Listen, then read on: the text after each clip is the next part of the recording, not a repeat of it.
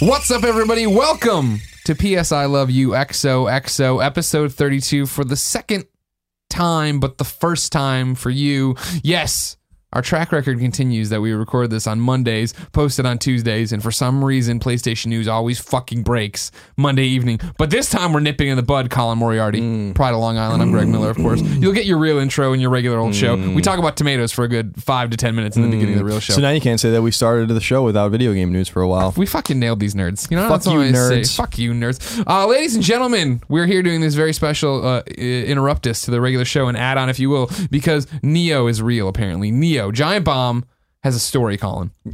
Talking all about PlayStation 4.5, which will now be known as Neo for the rest of its life. Should we read it? I would love you to read it and give credit to Giant Bomb. Giant Bomb's Austin Walker writes, and not that I follow Giant Bomb very closely, but I had no idea Giant Bomb really broke news, so I was really surprised to see that they were the source of this, but maybe I'm just totally wrong, and I'm ignorant on that. Sources, the upgraded PlayStation 4 is codenamed Neo, all in capital letters. Contains upgraded CPU, GPU, and RAM. Says earlier this year, rumors began to fly that Sony would release an upgraded version of the PlayStation 4, a console often called the PS4.5 or the PS4K by fans and press. Today, multiple sources have confirmed for us details of the project, which is internally referred to as the Neo. No price was provided, but previous reports indicate that the Neo would sell at $399. At time of publishing, Sony has not returned our request for comment, but we will update the story if the company responds. The Neo will feature a higher clock speed than the original PS4, an improved GPU, and higher bandwidth on the memory. The documents we've received note that the HDD in the Neo is the same as in the original PlayStation 4, but it's not clear if that means in terms of capacity or connection speed. Starting in October, every PS4 game is required to ship with both a base mode, which will run on the currently available PS4, and a Neo mode for use on the new console. So they have a comparison here. So the original PS4 CPU is 8 Jaguar cores at 1.6 gigahertz. The new Neo is 8 Jaguar cores at 2.1 gigahertz. Feel those gigahertz in your balls. GPU, AMD GCN 18 CUs at 800 megahertz. And the Neo says improved AMD GCN 36 CUs at 911 megahertz. And memory, 8 gigabytes GDDR5, 176 gigabytes, I guess a second is /S. Is that what that means? That's me. And then it says 8 for the Neo, 8 gigabytes GDDR5, 218 gigabytes per second. And I'm sorry if I mispronounce anything. I don't know anything about technology. Oh, come on. You've been using an AMD GCN for as long as I've known you. GCN means GameCube to me, so. Games running in Neo mode will be able to use the hardware upgrades and an additional 512 megabytes in the memory budget to offer increased and more stable frame rate and higher visual fidelity, at least when those games run at 1080p on HD TVs. The Neo will also support 4K image output, but games themselves are not required to be 4K native. In the documents we've received, Sony offered suggestions for reaching 4K/Ultra HD resolutions for Neo mode game builds, but they've also been giving developers a degree of freedom with how to approach this.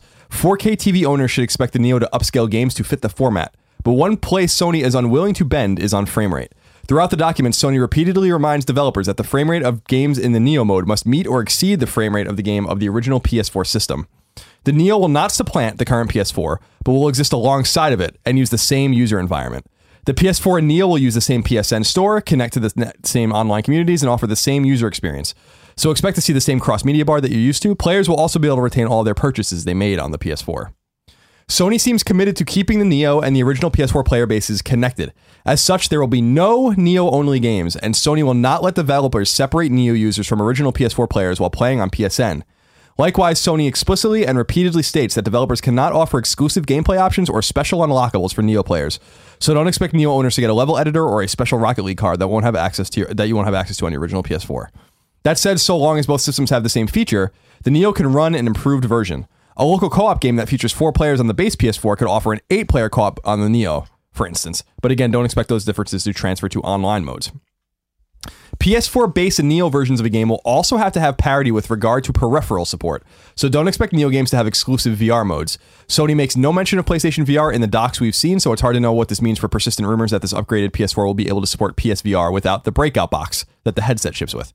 That said, so long as the Neo's upgrade applies to PSVR games, developers should be able to get even more performance out of Sony's VR headset. Though every PS4 game released as of October this year will need support for both the original PS4 and the Neo, that doesn't necessarily mean that the Neo will release in October. I think it does. That's just me throwing that in there. Additionally, games released in the late September window will require a day one patch that updates to them to Neo standards. The documents we received explicitly note that devs are allowed to launch Neo-ready games before the Neo itself releases. Games released previous to the Neo can take advantage of this hardware upgrade, but only if developers decide to patch their titles. And that's basically it. Okay. How do you feel, Colin? You were very down on it coming in. Still down. I'm more down about it. I'm more down about it now. Why are you more down because they say, the story says that rumors indicate that it's $399. That they don't know that necessarily the price. Like Austin hadn't heard the price. But that's not really true. The price, according to rumors, was $399 or $499, depending on the internals. Mm-hmm. Now, if the console costs $399, the Neo, the 4.5, I don't think it's going to be called Neo, but the 4.5, that's a disaster. Because now what you're telling everyone is that console you bought a year and a half ago at $400 is now inferior to the one everyone else is buying for the same exact price that you just bought your PS4 from. And on Twitter, I just tweeted out, reiterating what I'm hearing, and people are like, I mean, almost everyone's like, this is total. I put out a tweet about bullshit. it. The options being seems cool, meh, and no thanks. Right now, seems cool has 36%, meh has 31%, 33% say no thanks. Some of your choice tweets here. Anthony Warren says a $399 console has brought us hundreds of hours over the last 3 years. We got our money's worth. Time for an upgrade. Samuel Tolbert, as a user, very cautiously optimistic. Software engineering perspective, this is going to be a nightmare. James Zhang, I 100% agree with no taxation. I bought a PS4 only 4 months ago, and now I might need to upgrade, and I was an Xbox before. This is a terrible, terrible move. I don't understand.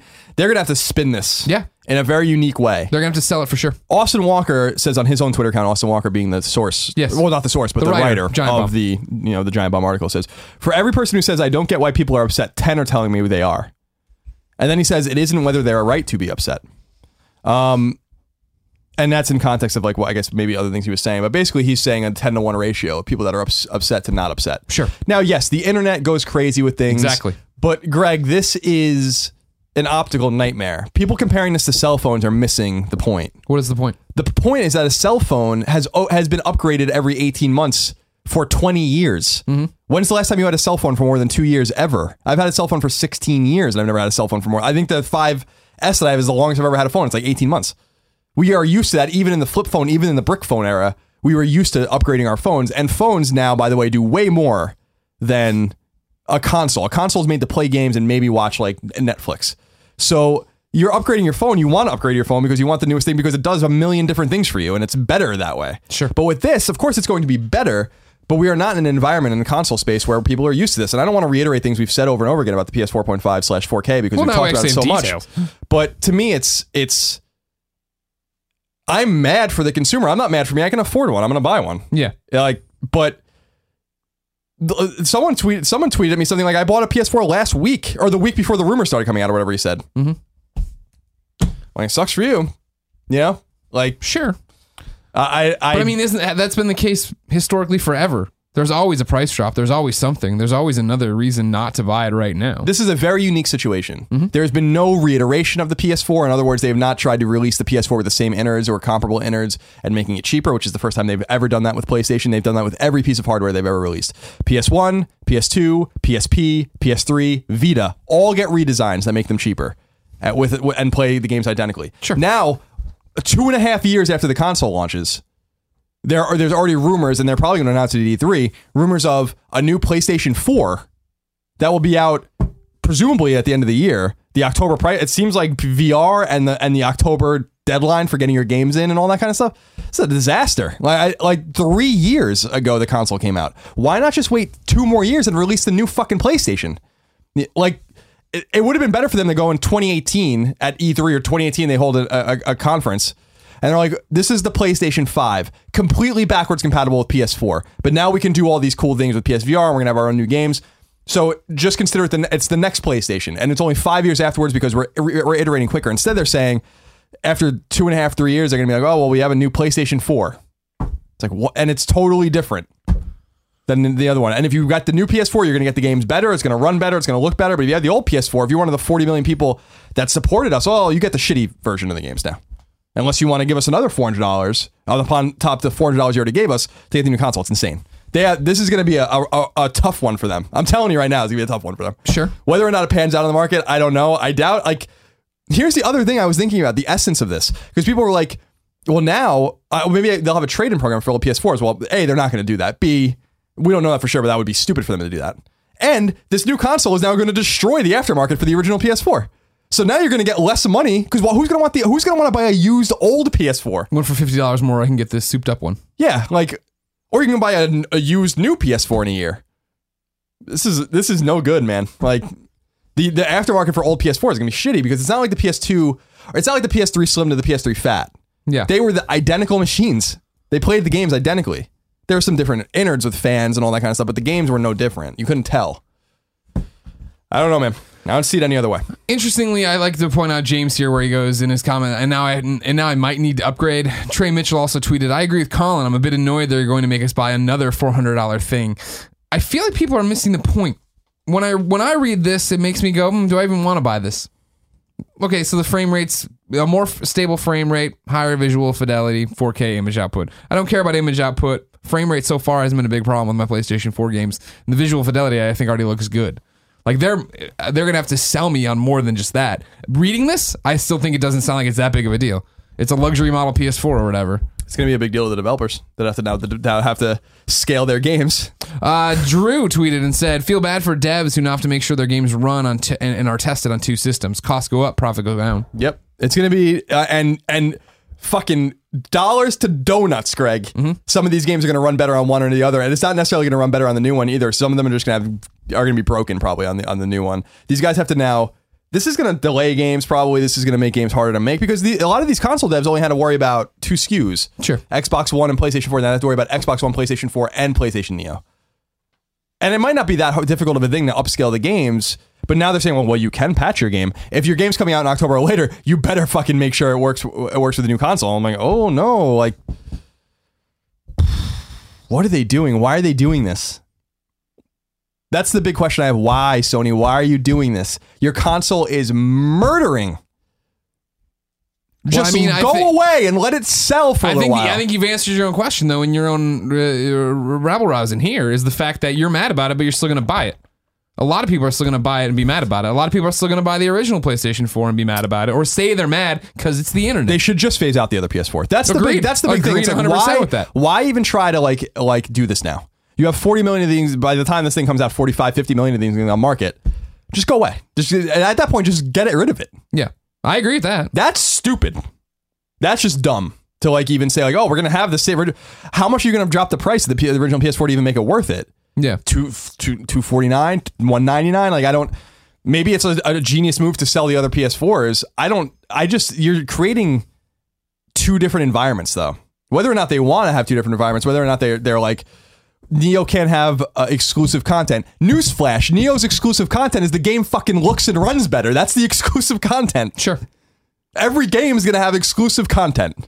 The game will look and run better. The fuck are they talking about? You know, like, it's so weird, like all this verbiage, you know? Like, sure. I wonder, what I'd love to know is what's happening at PlayStation, what they think of this and how it is being rolled out, how they wanted to roll out this information. They should abort this.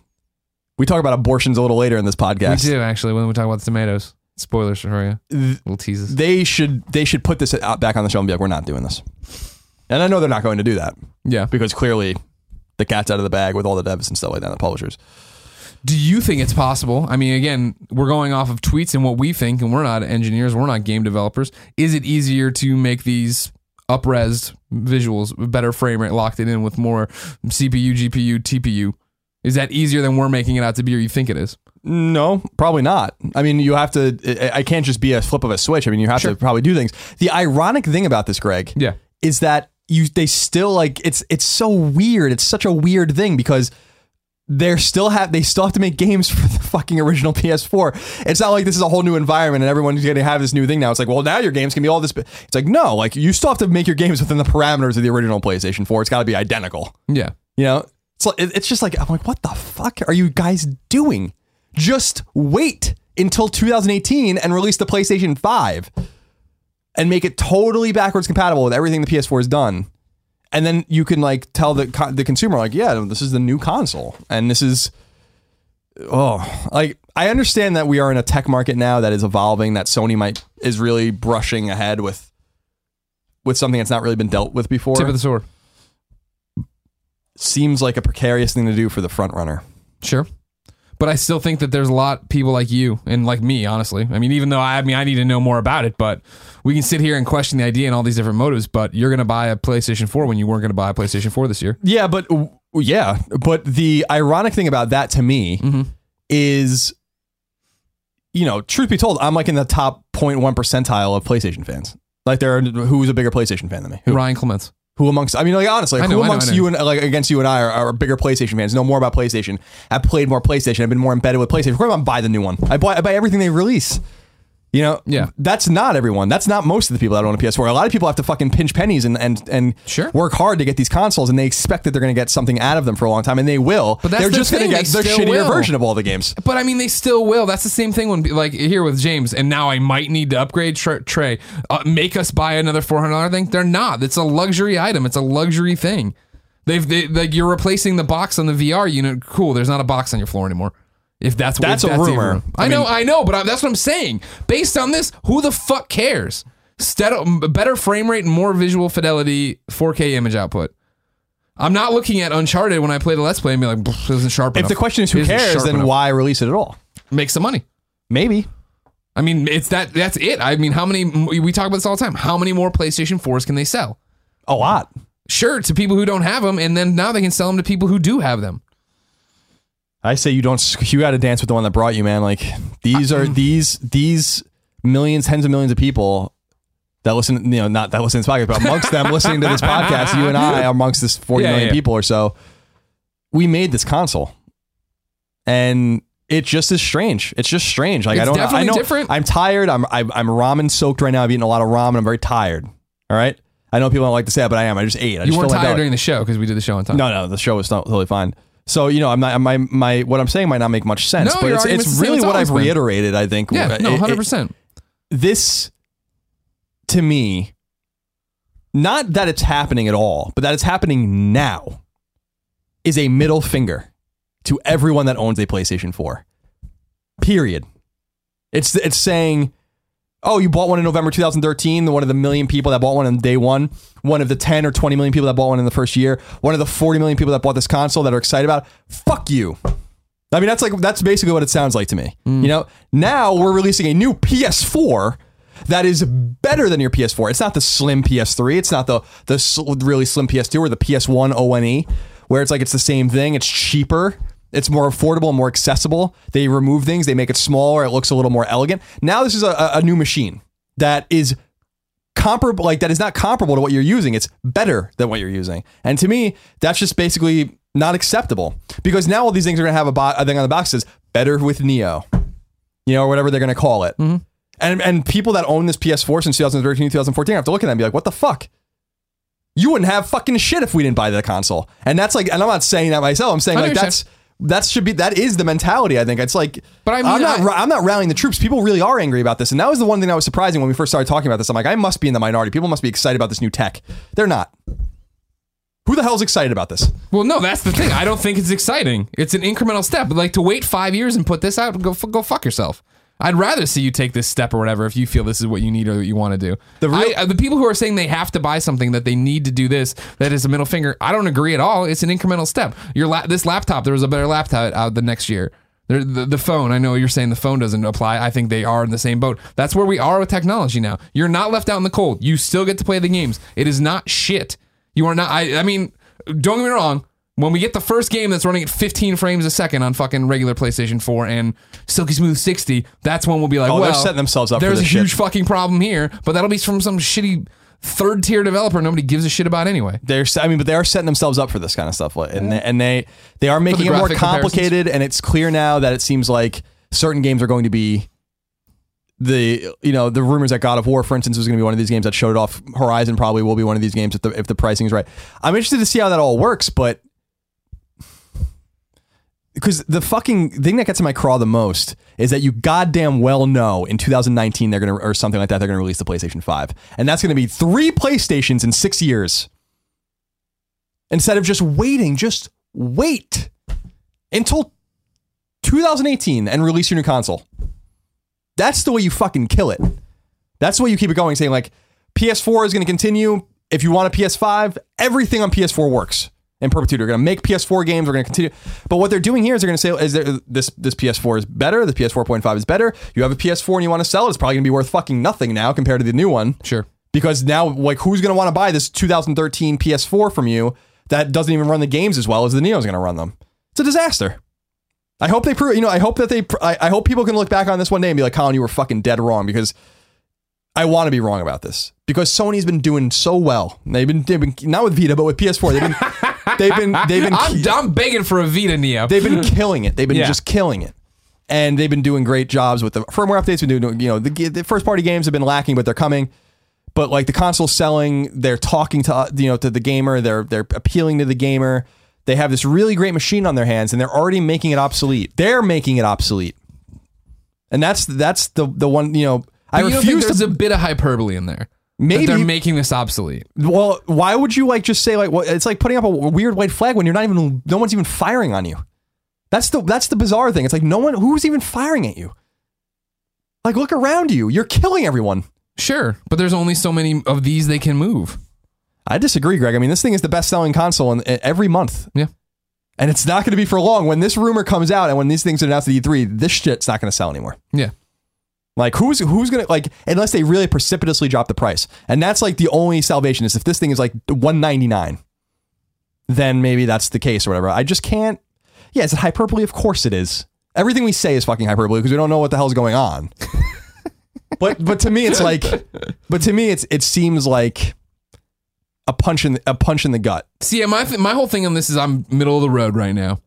This doesn't make me think, oh man, I got to buy this. I'm the same guy I was when we were talking about it in generalities before. I probably will.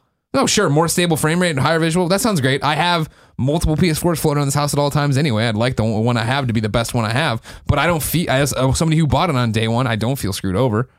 I feel like this is just how it goes. They want to make this. Now, again, though, I'm saying that this doesn't sell me on it, what they're saying here. Improve frame rate, visual fidelity, output. And even when they come out and they say, oh, you don't need the fucking the VR box. All right, I don't really give a shit about the VR box. And if they're going to be like, it's going to make your VR games look and run better, I'll be like, all right, when we get to somewhere where I'm having a VR experience that I don't think's up to snuff, maybe that's when I worry about it. Yeah, I mean, I'll get one too.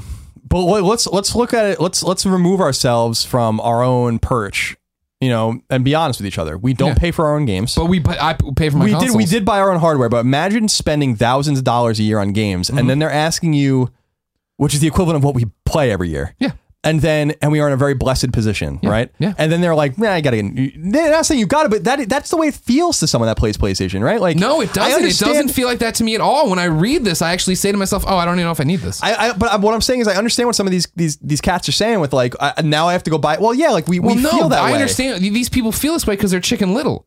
This still isn't even the full information, and they're I might need to upgrade. I have to buy another. No, you don't have to buy it. That's what they're saying in this. I'm just trying to sympathize with like the dude out there who listens to this podcast, who's working hard, like scrounging his money together, buying a PS4, and expecting. But now you're talking about two different things, because you were talking about a second ago the thousands of dollars we would have spent on games and what people do spend on games. There's plenty of people who play everything we play but pay for it, right? Well, that's what. They've moved to the luxury class where this is appealing to them. This is a luxury item. To me, it's one and the same. Of saying like, they scrounge their money and they have an expectation. Like, console gaming has an expectation of some longevity. The NES was around for almost 10 years. The SNES. I know, and welcome to 2016. We can't have that expectation. But what I'm saying is, why not even 5 years? 3 years? It's like the Dreamcast. But no one bought the fucking Dreamcast. That's why it lasted for not even 3 years. It was like a year and a half. What was it? $99.99 to fucking February 2001 or something like that. And then they discontinued it. Yeah. But no one bought it. Yeah. The GameCube was around for 6 years and 20 million people played it. And they fucking kept supporting that thing. Yeah. It's like, I don't know. I hope I'm wrong. I hope it's hyperbole to the fucking max, Greg. Yeah. I mean, that's what I really hope, because PlayStation 4 is so fantastic and they're doing such a great job. And hopefully they, as with many things, they know things we don't know. They understand things we don't understand. They're way smarter than us, of course. But this seems to be a marketing nightmare, and an unforced marketing nightmare. That's the big thing. I agree with that. I definitely agree. This is a weird situation to put yourself in. And so the rumored things with Nintendo NX is that it is more powerful than the PS4, but who cares? Yeah. It's coming out 3 years after the PS4. Of course, I would hope it's more powerful. One would hope that the fucking Nintendo NX is more powerful than the PS4. It's coming out in 2016 or 2017. The PS4 came out in 2013.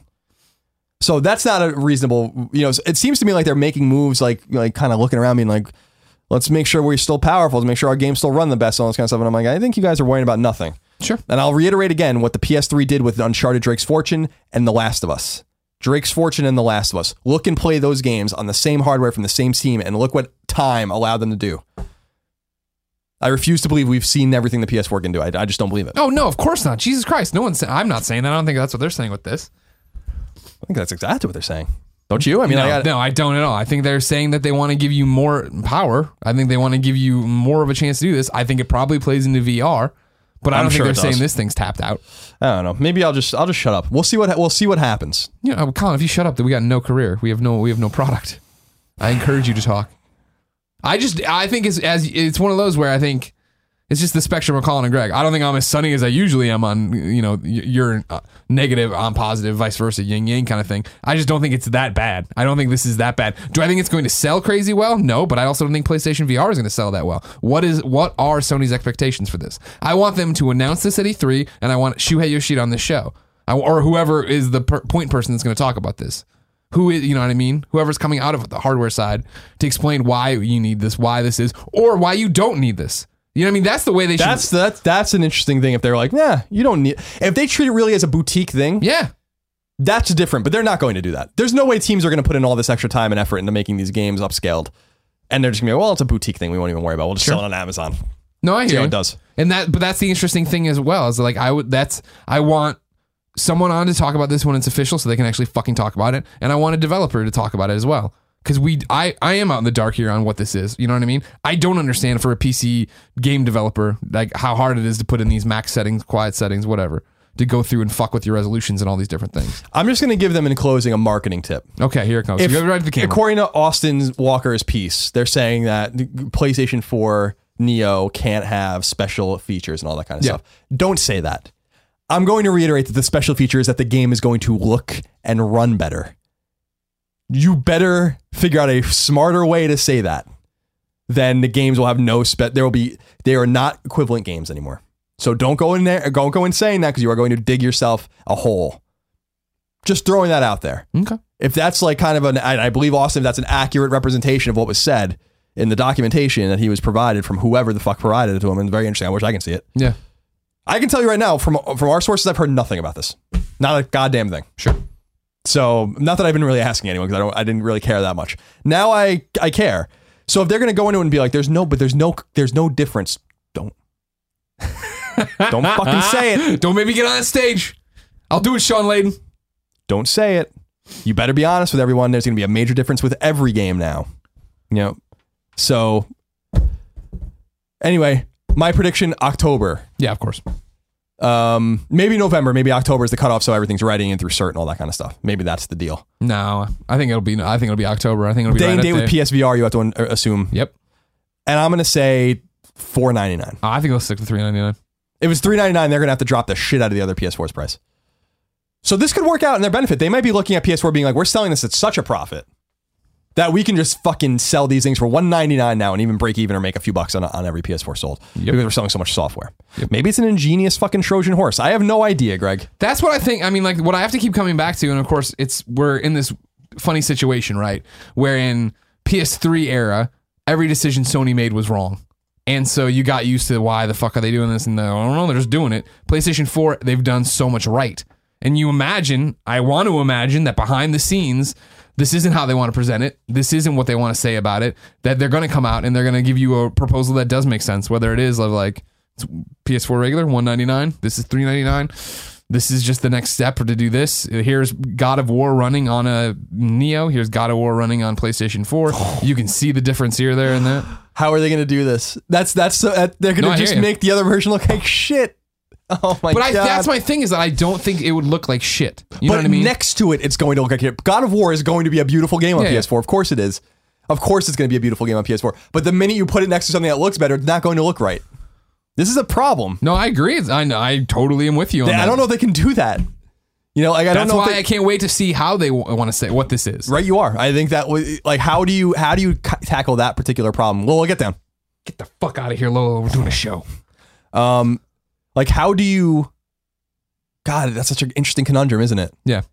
How are they going to be this is what it looks like on PS4, on your shitty PS4, on the new PS4. Look how good it looks.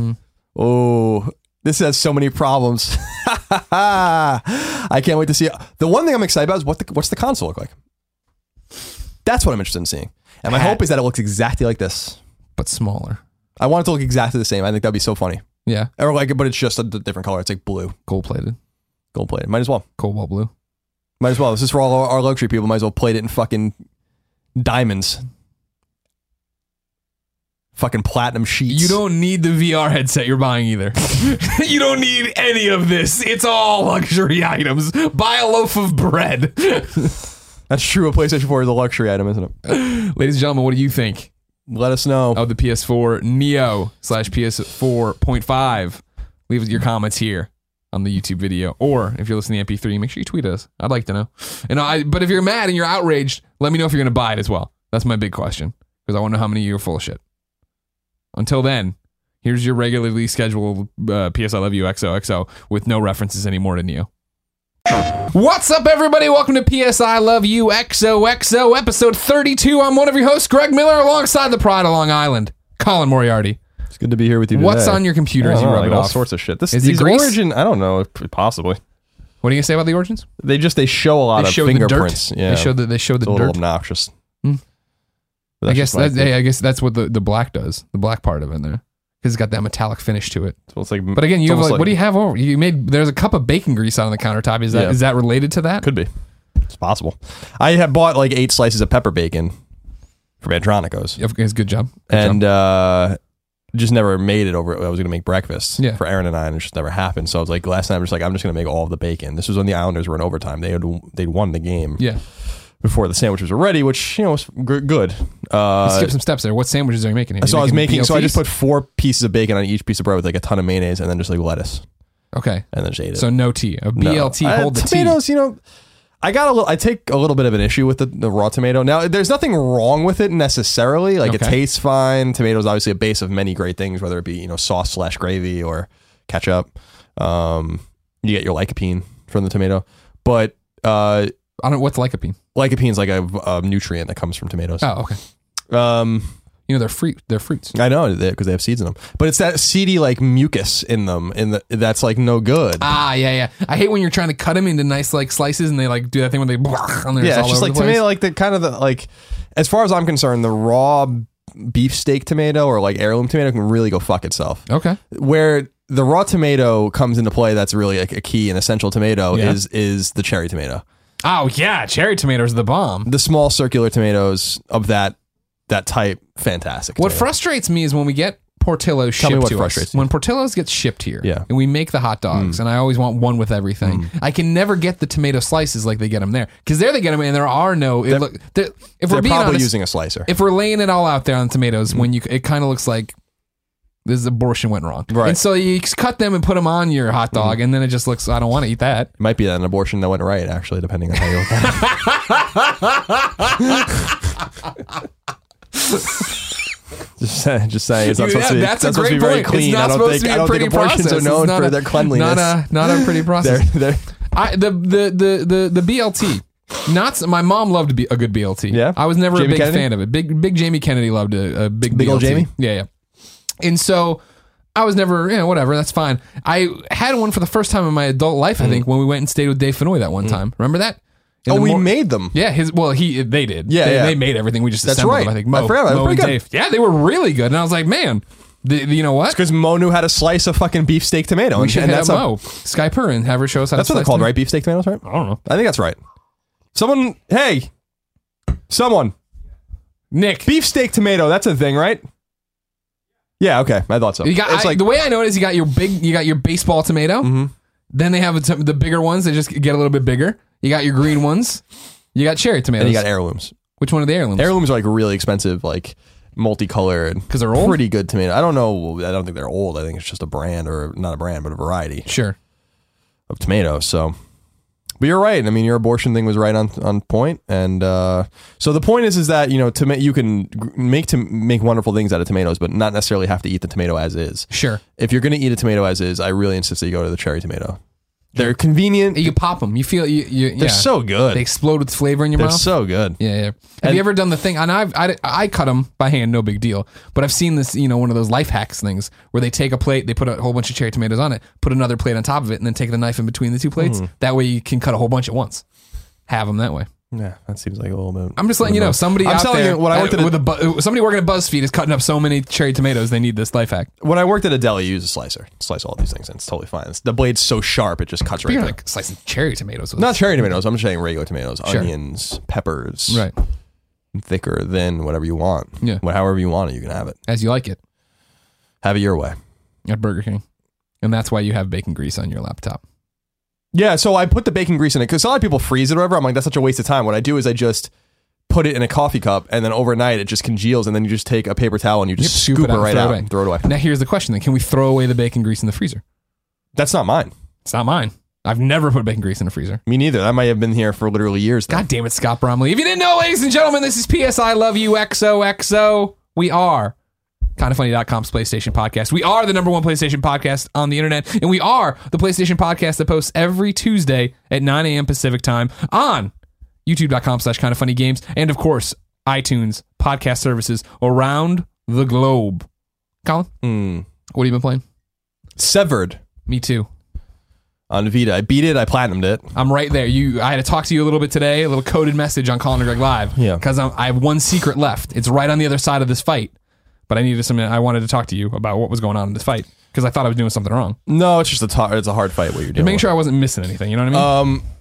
The game. I talked to the PR today about because the embargo doesn't lift really until a week from today, I think. So we can't really So I was like, can we just talk about it very candidly? We were asked not to render any sort of verdict. Right. That said, I think you can read into how I feel about the game by how quickly I beat it and how I platinum the game. Although I platinum games I don't like. So I mean, I think that Severed is atmospheric. I think it's haunting. I think it's fun to play. It's brief, not in a bad way. It's about as long as Guacamelee was, I'd say.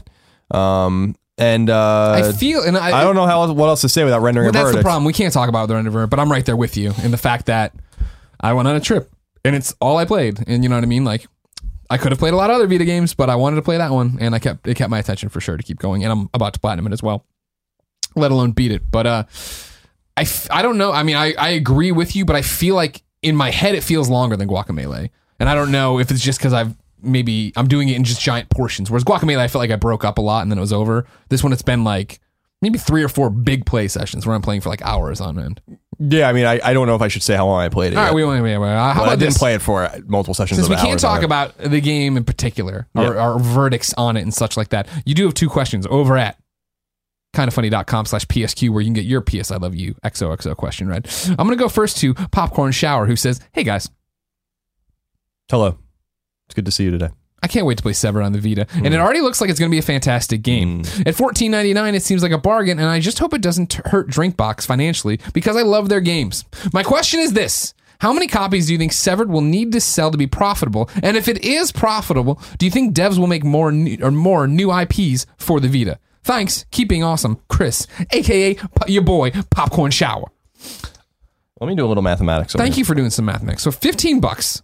How many years they've been working on this game? 2 years. 2 years?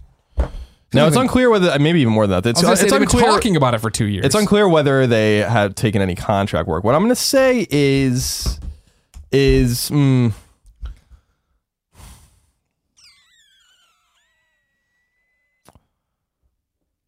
going to say, sorry, I'm just doing the math. No, I'm glad here. somebody's doing math. I would have just said, no, I don't think it's going to be profitable. I think it'll need to sell 75,000 copies to make their money back. Okay. That will have brought in gross over $1 million.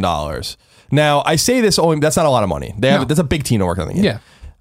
But they do get funding from other places. Like Ontario, they're based in Toronto, and Ontario does pay game developers to make games. Like there is some sort of funding agreement. I'm not sure if they have to pay them back or like what the situation is, tax breaks. I don't really understand that. I just know at the end of Drinkbox games, that big Ontario thing comes in and it's like, you know, partly funded or whatever it says. And this game is no exception. Here's the thing about this game, without rendering a verdict, quote unquote. You really should buy it. Now, and before anybody would say anything that you're rendering a verdict by saying that, remember you said this last week before we even played it. Right, and I'm saying it again. Yeah. I'm very confidently saying it again. If you own a Vita, if you're a Vita fan, quote unquote, if you are interested in a Vita, whatever, like, let's put our money where our mouths are with this particular game. This is a PS Vita exclusive in 2016 by a studio that has supported Vita from the very beginning. Literally day one. They had a Vita launch game. And it was awesome. In Mutant Blob's Attack. Get it. They released Guacamelee on Vita. And now they're releasing this on Vita. Verdict redacted. So is it going to be profitable? Am I worried about them? Yeah, I am. And as a studio or this game? I'm worried. I'm not worried about this game because the game's great. And I think that word hopefully will get around and hopefully they port it. Like, that's my thing is like, here's the thing. It's a Vita exclusive right now. Yes, it is. Will it stay a Vita exclusive? Fuck no. You know what I mean? This game's going to get out. They're going to put it on iOS. They'd be stupid not to. There has to be some, if the deal is, which I don't think it is, that, hey, Sony, we signed it away for X number of months. They'll eventually put it on iOS, and they should. This game should be everywhere. Yeah, but I'm with you in the way of what we're saying. We sit here as Vita fanboys and whatever, and you out there watch this and consume this podcast and talk about how much you love Vita Island and being on this Lord of the Flies dystopian island we live on with this amazing little handheld. Yeah, like, this is what we're always talking about. We want new IPs. We want new things. Now, you say that, you'd think we planned this show, and I assure you we don't. Ribnax wrote in to kindafunny.com/PSQ, just like you can. It says, "Good day, best friends. I've been with you since Beyond episode 1. On episode 31 of PS I Love You XOXO, Colin called the Vita faithful out and said that if we don't buy Severed, we have no right to complain about the Vita not getting exclusive games. I, Ribnax, bought a Vita on day one. I own more than 90 games on Vita, and if a game comes to multiple consoles and Vita is one of them, that is where I bought it. I also loved Guacamelee, so I like Drinkbox, but Severed doesn't look interesting to me. Colin, am I part of the problem? Should I buy Severed to support them, even though I don't really like FPRPGs or touch control games? Which message is more important? I want more Vita games, but not if they are that genre." I don't know. I don't think you should buy a game that you're not authentically interested in playing. The point is that we ask. We don't get much. And, like, we have to put our money where our mouths are. Severed is a game that you should buy. Unless you have a real aversion to first-person dungeon role-playing games. But even then, like, this is not a genre that you and I play. Thank you. That's my point. And this is one of those things, again, without rendering a verdict, I can talk to you about the 2 times, the 2 years I spent playing it at random PAX shows and PSXs, where I played this and sat down and said, I don't like first-person dungeon crawlers, and I definitely am not a fan of touch-based gaming, and I enjoyed it in those instances. And here I am now, coming up on the platinum in this game. That should speak to the fact of, like, it's not insurmountable. You know what I mean? Like, you and I always do this thing where you a lot, but me too, where it's like, that game's on mobile, it's for babies, it fucking sucks. And then comes the Vita, we're like, oh, it's great now. You know what I mean? Like, clearly there's exceptions to the rule and we ham it up a lot. Mm-hmm. But this is one where I think just in those demo stations, I was like, this is something special already. Yeah, I think that, they are taking a calculated risk. They're a talented studio. I don't even worry about the iOS and Android ports because I'm sure that would be pretty easy for them to do, and I'm sure that that's in the cards. But I'm more interested if they'll bring it to PS4 and how they can possibly do that with a touchpad or something like that. Now, sure. And I think that would be a very smart move for them. Yeah, and I think that the game will sell very well there. Super Championship Edition. Yeah, do something like that. Get on Xbox One. Do it. Well, it would be hard on Xbox One. You can even make it conventional. You can somehow control that game conventionally. You'd have to go in and rewrite it, but it might be worth their time to do that, especially if it performs softly on Vita. The point is that let's send a message to Sony. Let's send a message to Drinkbox. Let's send a message with Severed. It's a like, I just want to talk about it. Like, it's a great game, I think I'm not going to render a score or anything like that. I want to, get in trouble, but it's just like, just fucking buy the game, please. I'm sure I'm sure there are a lot of people right now across the internet champing it a bit to talk about Severed like we are. I don't think you have to worry about it too much, but yeah, from what I've played of it at events, I've always been a fan, and clearly this weekend was dedicated to Severed. So I don't know, for our friend Ribnax from another dimension, I understand your dilemma here of it's not your type of game, but you want more. Here's the long and short of it, I think. If you don't like this and it doesn't speak to you, wait and see what the reviews net out as. Wait for our final verdict, which I assume will be next week on PS I Love You. Probably on the Gamescast, we'll talk about it as well. But wait to see what people are saying about it in a review score and see if you can find people who are like you, who aren't into touch gaming or aren't into these dungeon crawlers. Like, I do believe I am, and I know Colin is to an extent. And I want to say, too, like, I'm not into touch gaming per se either. There are exceptions to the rule, but... Taco Master, what up? But...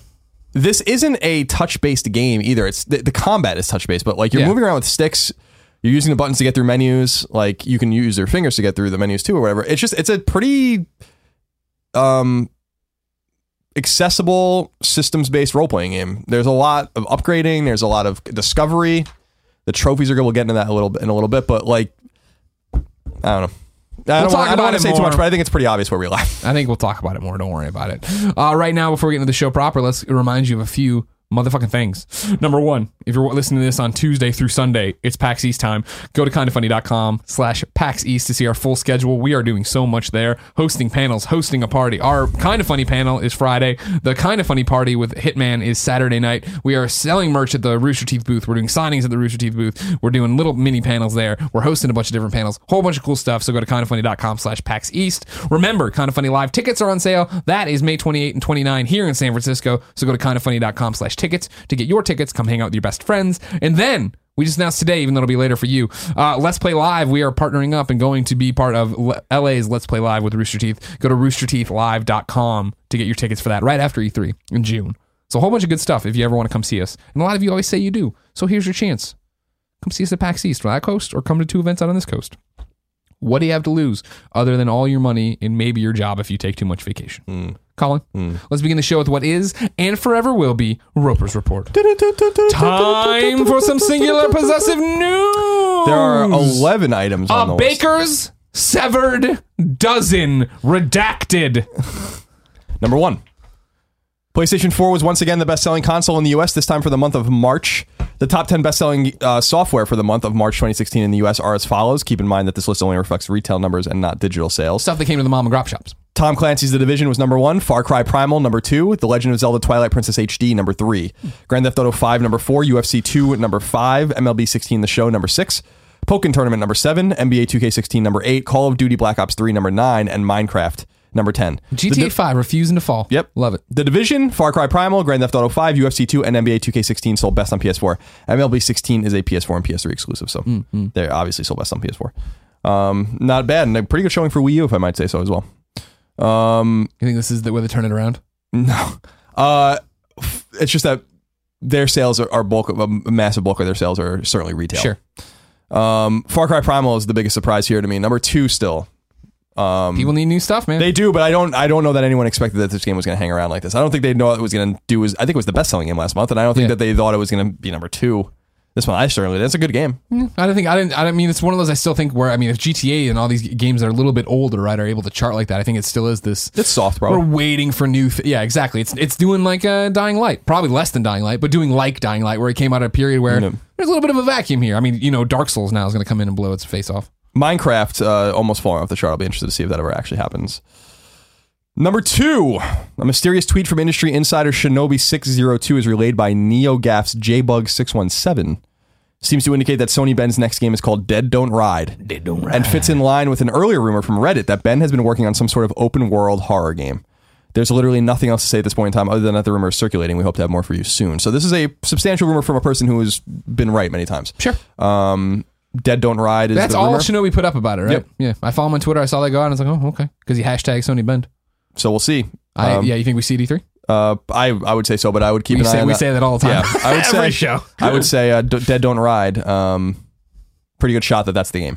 So we'll see what happens there, but nothing else to really say. I mean, conjecture, and it's obviously a rumor, and Sony has not said anything, so take it all with a grain of salt. Sony doesn't comment on rumor and speculation. I bet you didn't know that, guys. Number 3.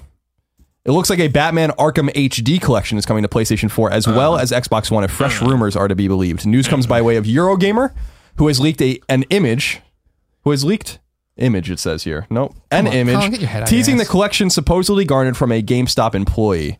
The collection is rumored to include Batman Arkham Asylum and Batman Arkham City, both developed by Rocksteady, but not Batman Arkham Origins, developed by WB Montreal. It's rumored to go on sale on June 10th. But publisher WB has yet to comment, and it's unclear what studio is responsible for the ports. So this is clearly real. Put Origins in there. What are you doing? So I tweeted this out before and got a mixed response, as many things do. I think it's getting to the point of corniness that WB and Rocksteady just refuse to acknowledge that this other game exists. Which was good. That is a good game built on the same engine that would be, I feel like, indistinguishable from the Arkham games that Rocksteady made. You didn't know. If they could release that game and you not know it wasn't Rocksteady, you would have played that game and been like, the combat's a little bit looser than what I'm used to, but it's Rocksteady. It must be because Batman's young. Instead, it was everything that game did wrong or made a mistake or had a technical problem. People flogged it as if Rocksteady would have never made those mistakes, which drives me fucking crazy because an Arkham Knight came out and didn't even work on PC. And that was like when, he's falling through the world in Arkham Origins, blah, blah, blah. Arkham Origins is a great Joker game. It's a fun one. That Deathstroke battle is amazing. I'm thinking Deathstroke's in it? Deathstroke. Oh, I always thought Deathstroke was in it for a minute. No. Of course, the leader of Mars Corporation from G.I. Joe. Of course, yeah. He's Cobra's like what? Arms dealer. Assistant manager or something? He's the arms dealer for the Cobra. But he's always with Cobra Commander. Yeah, because he's just like he's needed all the time. I mean, I feel like he should be needed in an office. With he has his own organization. Mars Corporation. Mars they Corporation. Make Mars candy. But he has like bats and like which are bats. the robots BATS and capital letters okay. and his own kind of people that do. What was his origin? How did he get all chromy? I don't remember. No. You want to read about it? Sure. Destro Wiki. We talk about tomatoes, PlayStation, and deep G.I. Joe lore here. Laird James McCullen Destro the 24th, usually referred to simply as Destro, is a fictional character from the G.I. Joe, a Real American Hero toy line, comic books, and cartoon series. He's the leader of the Iron Grenadiers. That's his army. And founder of Mars Industries, a weapons manufacturer and supplier for Cobra. Destro is portrayed by... All right, that doesn't matter. Born in Callander, Scotland, Destro's full name is James McCullen Destro the 24th, and he is a laird of the Castle Destro in the Scottish Highlands. The Destro clan has designed and sold weapons for centuries, and Destro is a faceless power behind the current incarnation military armament research system Mars. A state-of-the-art weapons manufacturer and one of the largest.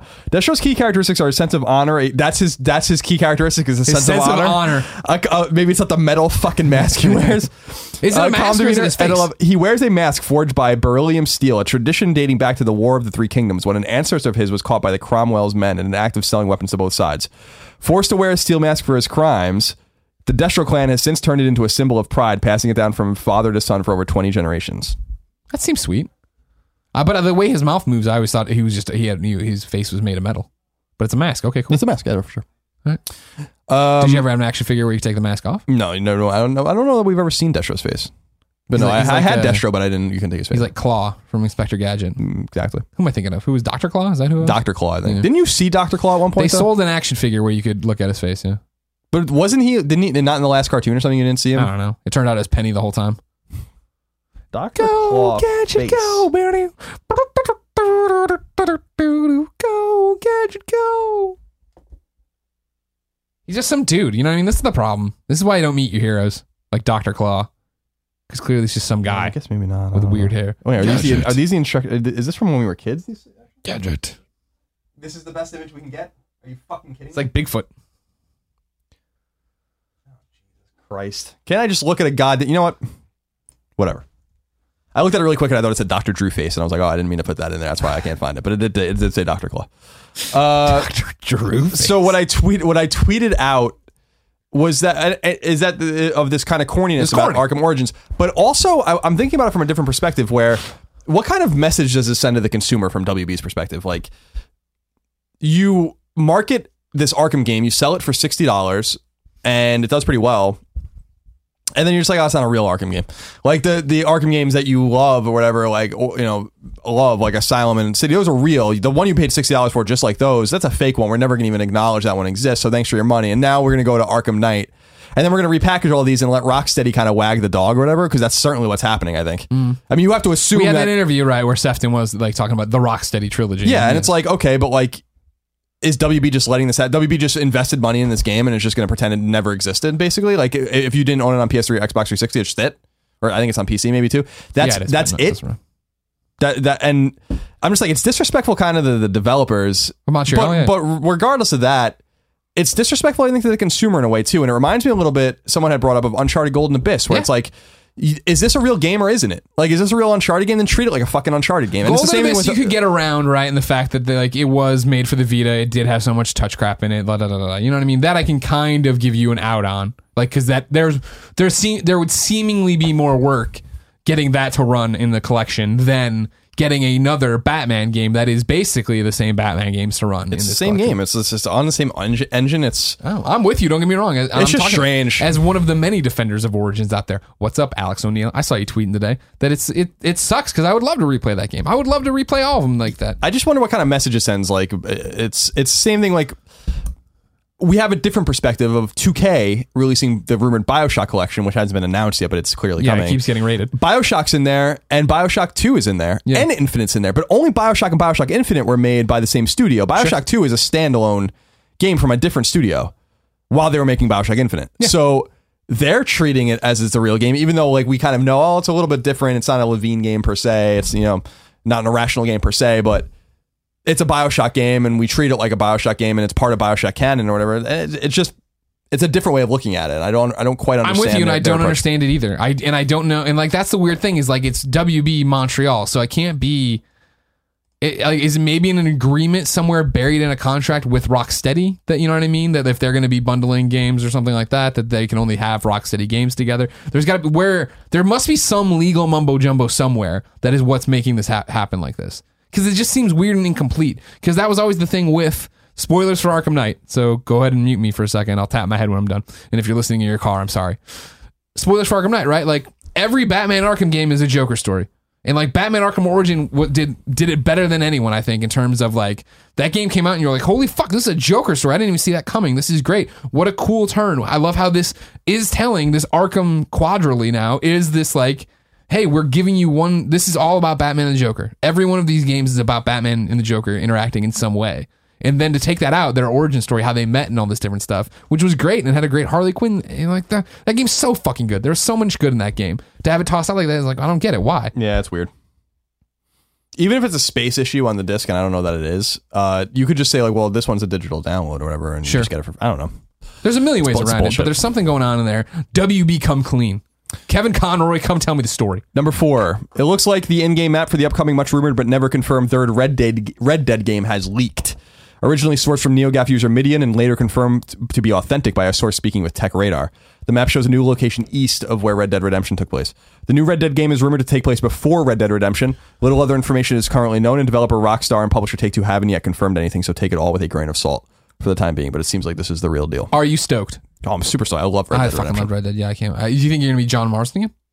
I hope not, but it would be interesting. I mean, prequel, it could be like the whole gang and you're falling out with them and stuff. It could be. Yeah, being a sequel would not really be possible considering that was like... It reminds me a little bit of the... Well, with the spoilers aside, it just reminded me a little bit of Downton Abbey in the sense that the game seems to be way more about the death of a way of life as opposed to like a character. Like Sure.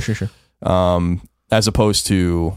I mean, that's not all it's about, but that was kind of, I think, an underlying theme in my interpretation of Red Dead. It's been 6 years since I played it, but... that's another one where I'm like, if you HD collection that or whatever. Oh yeah, I would play that. I would play that again. Yeah. I thought I wanted to play 3 Vice City and San Andreas again, and I think I might still, but like it's like that I really do want to play it again. We'll see what happens. We're all just fucking full of bullshit. We don't care. You put these games out and we say we want them and then we don't want them by severed, redacted. Number 5. The next wave of Star Wars Battlefront DLC has been confirmed. In June, players will be able to acquire the Bespin expansion. The expansion includes 4 new maps centered around Cloud City, and 2 new characters, Lando Calrissian and Dengar, will also be added. In addition to new weapons, star cards, and even a new game mode. So you can look forward to that in June if you're playing Battlefront. Now, you gave me some education on Colin and Greg Live. Dengar sucks. Dengar does suck. There's no reason for it. He's just in this. It's a weird one. It's a weird one. He's just in here for a laugh or something. So for people that, I'm sure Star Wars nerds out there know, Dengar is part of the coalition of 6 bounty hunters that is hired by the Empire to go after, Han Solo, and Luke and everyone. So, that's with Bosk and Forlom and IG-88 and Zuckuss, and Dengar is the 5th one, and then Boba Fett's the 6th one. Dengar's a guy wrapped in bandages, but Dengar appears... He just looks like he's in a hoodie. He doesn't even look like he's in bandage. He's a fat guy in a hoodie. Dengar appears in Jedi as well in Jabba's palace, and this was the interesting story is that I didn't even know that until a few years ago, because one of the questions someone came up to me like, you know a lot about the old Star Wars trilogy. I'm like, I feel like I know like pretty much everything about it. Yeah. And like name 15 characters, I think it was, that are in more than one movie, and I'm like, all right. Like Water. Like in the originals. And I was like, okay, Watto's not one of them, but it's like, okay, you can... Special editions. You can go through like all the whole main cast: Luke, Leia, Han, Chewie, C-3PO, R2-D2, Obi-Wan Kenobi's even in the multiple X-Wings. ones. Yoda's in them. Lando. X-Wing's not a character. Well, if C-3PO is a character, the X-Wing's a character. Wedge Antilles is in it. Boba Fett's in it. But then like you're starting to like get down and I got to 14, I think it was, and I'm like, who the fuck is who? And they're like, it's Dengar, and I'm like, that's bullshit. Dengar's not in Jedi. Yeah. And then there's this fucking freeze frame of like a second and a half thing where he's in the background of Jabba's palace. Come on, you know, sucks. A break. Lando's awesome though. Good job. Too bad Lobot's not in Jedi as well. Lobot, of course, is he's like X-Wing. He's another robot. He's like the android with the thing around his ears. Oh, okay, sure. That's Lando's assistant. Number 6. Dark Souls 3 has finally arrived, and its first DLC pack has already been confirmed, at least tangentially. Bandai Namco notes that the first pack will be due out this fall, though it's unclear what will be included in the first pack or the promised second pack due out in 2017. Since we're talking about Dark Souls 3, it's also worth noting that publisher Bandai Namco noted that Dark Souls 3 represented the most successful launch day in the history of the publisher, and is the fastest selling game the publisher has ever released. Now, I wonder if they're starting to second guess if they're going to stop doing Dark Souls games. Now, From Software doesn't want to do it, but they don't own that IP. Sure. I don't know. This might be another Rocksteady situation if they get someone else to do it. Well, maybe you put them all on a disc, but you won't put this one on there. Number 7. GameStop seems to be going all in with its new publishing business. Some months ago, the retailer announced it was publishing an upcoming Insomniac-developed game, and today, the company announced collaborations with 3 more studios. Those studios are Ready at Dawn, the developer behind PS4 exclusive The Order 1886 and the 2 God of War games on PSP. Frozen Byte, Finnish developer responsible for the Trine series. And Tequila Works, the studio recently disassociated with Sony while working on what was supposed to be a PS4 exclusive Rime. GameStop's publishing arm is known as Game Trust, and more developers will be taken on board in the future. Now, this is an interesting kind of collaboration. Frozen Byte, good studio, really only... they've done other things, but Trine is what they're known for. Ready at Dawn, I think, has something to prove now. Insomniac. Insomniac always cutting edge of business deals. Yeah, of course. That was sarcasm. The rumors about Ready at Dawn was that they were working on 3 games. Now, this must be one of them. Mm-hmm. They're working on a VR game, apparently, and maybe the third game's The Order sequel. It has to be. Now, whether or not that original rumor is true or not, I don't know, but it seems like they're kind of doing multiple things. It seems like they made some money off of the Sony deal regardless. Tequila Works is the interesting one to me. This is, of course, the Spanish studio that did Rime. The rumors about that game was that it was fucking busted.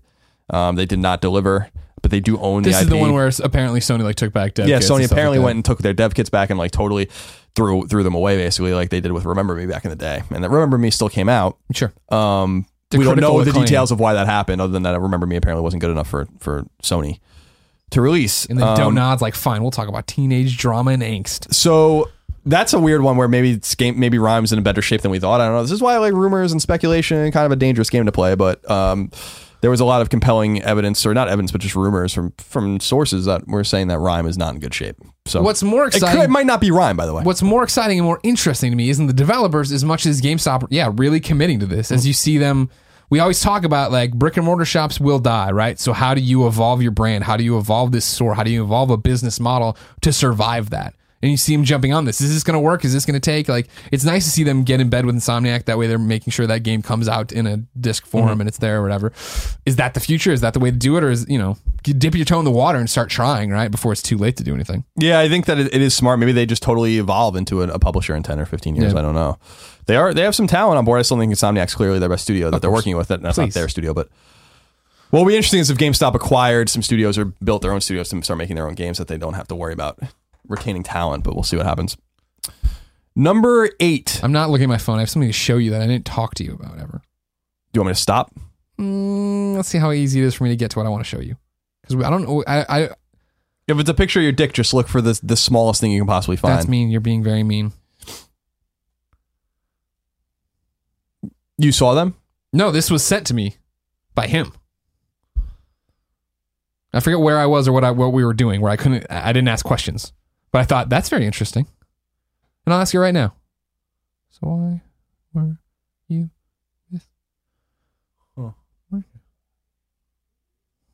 get back to you on that one. You and I. Sorry, I can't share it with you yet. Maybe it was just at lunch. Or maybe big things are happening for our friends. That's weird. That's a weird one. Yeah. A cool one, though. Oh, it's a great one, but it's a weird one. I would have never guessed that. That man and that man. Yeah. Those two men doing whatever they're doing on my phone. Number 8. Right next to the photos of my tiny dick. An electron microscope to see that thing. Number 8. I've got like the magnifying glass and the iPhone. Number 8, it doesn't look like digital... speaking of GameStop, it doesn't look like digital sales of used games will be happening anytime soon, at least according to GameStop COO Tony Bartel, as relayed by GameSpot. can be a little confusing. Quote, we've had discussions with the platform holders and publishers. It is much more difficult than on the physical side of the business. There are some significant barriers to that happening that would have to be removed. We don't see it on a lot of roadmaps in terms of development right now. If it does ever happen, we'll be the first to be in it.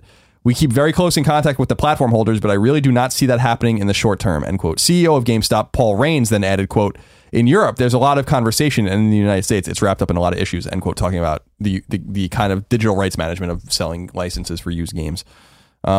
This is stupid. Like, why anyone would ever want to do this is stupid. Like, why would the publishers ever agree to this?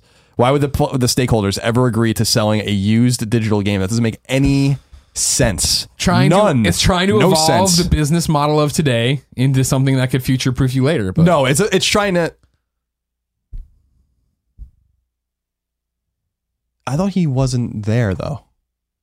I don't know anymore. One of them left. I thought it was the other. I think you might be right. We'll figure it out. We'll get to the bottom of this and never tell you. So apparently there's some like this happens someone on PC with some digital things where it's just like why, like it's so stupid. Why would they do that? Like we don't. This is GameStop trying to protect GameStop. This isn't GameStop trying to do anything for anyone else. This doesn't benefit the consumer necessarily because it doesn't benefit the game, but it doesn't benefit the publisher on the back end. And without publishers and developers making their money, then that certainly doesn't the benefit the consumer. What we should be looking at is a digital only future where prices come down, and they fucking will come down. I'm telling you, they're going to come down. That's how the market works. I've said this before, Greg. Yes. If all things being equal and everything went digital, and Ubisoft, Activision, and EA are all charging $60 for the game, and then one day Ubisoft goes, we're going to charge $50 for our games. You think EA and Activision are going to be like, oh, okay, well, we're going to continue to charge $60 for our games. Yeah. No, they're going to be like, oh, we'll go to $49.99. Maybe we'll go to $44.99. Sure. You start undercutting each other. And then EA in 2 years like, we're going to go to $39.99. You know, and that's how the market works. Until we can get rid of this problem of retailers kind of dictating terms because of the necessity of getting hardware out there, excuse me. We're going to have $60 games and maybe even more, $70 in Canada right now, I think, which is, you know, Canadians like to complain about how expensive everything is. Weak dollar, I hate to tell you. Weak. Yeah, it's all... The loony's weak, my friend. You should have gotten out of there when you didn't get the freedom that we have. So I just feel like we're not looking at the whole picture. Like the digital future will bring prices down. They will go down. We're beating a dead horse on it, right? Because you talk about it all the time. And it makes sense that, when you get to a point where, we aren't beholden to GameSpot and the mom and grop shop, you can sit there and go, all right, well, this game I do want to put, like, Severed at, since it's not getting a retail release, at least in wide or whatever. I don't know if they announced in one of the limited runs. No. Since it's not getting a retail release period, it gets a $14.99 price point, and that's fine. And then you can see people escalate up. And it's like you're always talking about, maybe one day we do get to a point where there is a game that's coming out for $100 because it is so much content and it's all you'll ever need for 2 years or whatever. Yeah. We are... As long as people insist on them needing to go buy discs in the store, and I respect if that's what you want to do. I don't respect. I respect. Stop. I mean, it's up to you if you want to do that, and because there are some internet issues and all these kinds of things, I get that. Yeah. But as these things internet is. But as these things are fixed, like we have to start letting go of this. It's going to be good for everyone. It's going to be good for the ubiquity of games. It's going to be good for your wallet. It's going to be good for quality. It's going to be good because people can start putting their money back into games or back into their pockets to make their companies, their publishers and developers more profitable to make more games, as opposed to these retailers that are kind of wagging the dog in a way. Mm-hmm. You know? Number 9, Shovel Knight has surpassed 1.2 million copies sold, with approximately 15% of those sales, or 180,000 copies or so, coming from PlayStation platforms. PS4 represented 10% of copies sold, Vita 4% of copies sold, and PS3 a mere 1% of copies sold. Though it's important to note that Shovel Knight is cross-buy across the platforms, meaning that these sales figures likely represent the first point of sale and not necessarily where the game was played. They weren't clear about how they got those numbers, but that's how they... Somebody's cooking the books? I didn't read too deeply. Maybe it's somewhere in there. Don't be cooking the books, Yacht Club. So I want to congratulate Yacht Club first on a great success. Want to scold the PlayStation community for really dropping the ball on Shovel Knight. 180,000 copies, guys. Come on. Like... They got it late. Like Wii U and 3DS and Steam destroyed those sales. Steam and 3DS were the top sellers. And Vita, I think, significantly outsold Xbox One, or no, maybe it sold about the same as Xbox One, which is funny. But that's a whole cross-buy thing, right? Yeah, so people are enjoying their game on Vita or whatever, but I just expected more. I wanted more out of you, and I was disappointed. But the reason I wanted to bring this up is not only to congratulate our friends at Yacht Club in a game that I've been following very closely since before it was announced, but I want to congratulate Yacht Club for also being very transparent with the way they talk about their numbers. You don't see a lot of developers post what they posted. It is a long blog post about everything, like the sales of their amiibo, the sales of like card copies and digital copies across platform and how much they cost and why things sold better on Steam because it was discounted more often and all this crazy data. So you should go look that up on their blog if you want to kind of see how a developer very rarely talks about a game. And they're doing that because they're comfortable because the game sold so well and they're all very rich now probably. And more power to them. They literally own yachts now. So congratulations to them. Can't wait to see what they do with Shovel Knight 2. Kind of wondering why they're not talking about it. But hopefully maybe I'll run into them at PAX East and You'll beat it out of them. I will beat it out of Sean Velasco. If it's the last thing I do, Sean Velasco ain't getting away with not announcing that sequel. And let's hope it's an 8-bit sequel. Yeah. You don't want to see the 16-bit? No. You don't want to see the jump? Why not, Colin? You love 16-bit too. Yeah, but I love 8-bit more. They have something really special. Just do it again. Just go ahead and do it again. Then your review will be that nothing changed. That's fine. It's like Mega Man 2 and 3. It's fine. You'll be okay. You'll suffer through it. The one thing I want them to do is make the game harder. That's the only thing. I don't think Shovel Knight's hard enough. That was like one of my major complaints. But look at how many people enjoy it. Well, it's because I have big balls. You know what I mean? And I know how to play games. So I'm not bad at them. Sure. So it's, you're pretty bad at games. So I don't know, Horrible at games. Yeah, I'm just absolutely atrocious. Yeah. Number 10. I know you're going to be disappointed about this one. Sony is officially shutting down its PlayStation MVP program. The MVP program, which was originally pitched as a way for gamers to, quote, help host exclusive game events and tournaments, create content such as walkthroughs and help articles for fellow PlayStation gamers on the PlayStation forums, and share expert opinions on PlayStation products through exclusive panels and discussion sessions with the PlayStation community management team, end quote, will be shuttered by the time you hear this news segment. Sony released a statement stating that, quote, as of April 18th, we are no longer actively supporting the PlayStation MVP program. We're incredibly thankful to our MVPs for their participation in the program and enthusiasm for making PlayStation the best place to play. We will continue to explore new ways to empower the vibrant PlayStation community. Now, end quote. I heard Europe still has their PlayStation MVP program. Really? Yeah. Okay, America so this is apparently only American. Yeah. That was not clear to me in the story. Maybe it was, this but is I didn't read it quite. This is what I was catching people talking online on the Twitter. I didn't do much research beyond that, but I don't research anything. I follow some of them Radio PlayStation kids. I just talk and really they were talking about that. Don't actually know if anything I'm saying is true. No. Interesting, but not surprising. Like, I don't know how much you ever talked to the MVP kids. It was a cool idea. You got into this. PlayStation would give you exclusive access. Sometimes they'd fly you to events. You'd make video content around what you're seeing at the events. But the problem was that literally thousands of people do that without being flown anywhere and without having to then dedicate people on the inside of PlayStation to manage that community, right? Yeah, if PlayStation doesn't do this, they still get a whole bunch of E3 reactions in my trip to E3, and this is what I played at the PlayStation booth, and I'm super stoked about PlayStation VR. Absolutely. It's everyone trying to control the message a little bit, too. Yeah. Number 11, wrap up. Whoop, whoop. Guile will be joining Street Fighter V's roster this month on PS4 and PC. Polish gaming website Gry Online has listed the upcoming Witcher 3 expansion Blood and Wine with a June 7th release date, though CD Projekt Red hasn't yet confirmed the date. Cowards. Drifting-centric Absolute Drift Zen Edition comes to PS4 this summer. This is the same developer that did Race the Sun. Oh. Stealth action game Shadwen comes to PS4 this May. Titanfall 2 has been listed with a 2016 release year on European retailer Games website, holding to earlier rumors and information about the game. And finally, GameStop's first published game, Song of the Deep from Insomniac, comes to PSN on July... I think this is actually supposed to say June 12th. Sorry, it says July 12th here, but it's definitely not July 12th. June 12th digitally, and will also be available at retail in GameStop stores. And that is it for the news. I'm looking forward to that. Me too. Into the Deep game. No, but here's the thing, Colin. I want to know what happened at the mom and grop shops and on the digital storefronts. But sadly, Hurricane Leroy wrote in before then and says, "Hi, Colin and Greg. I hope you're both well. As one of those pesky Brits, I have no idea what the grop in mom and grop shop means. Is it grandpop? Please enlighten me so that I can put my simple mind at ease. Thanks, Leroy. P.S. I love you, but not as much as I love trophies." Leroy, it's just one of the old hangovers from the old show where I was trying to say mom and pop and I said grop one day and we stuck with it. So you're not missing anything.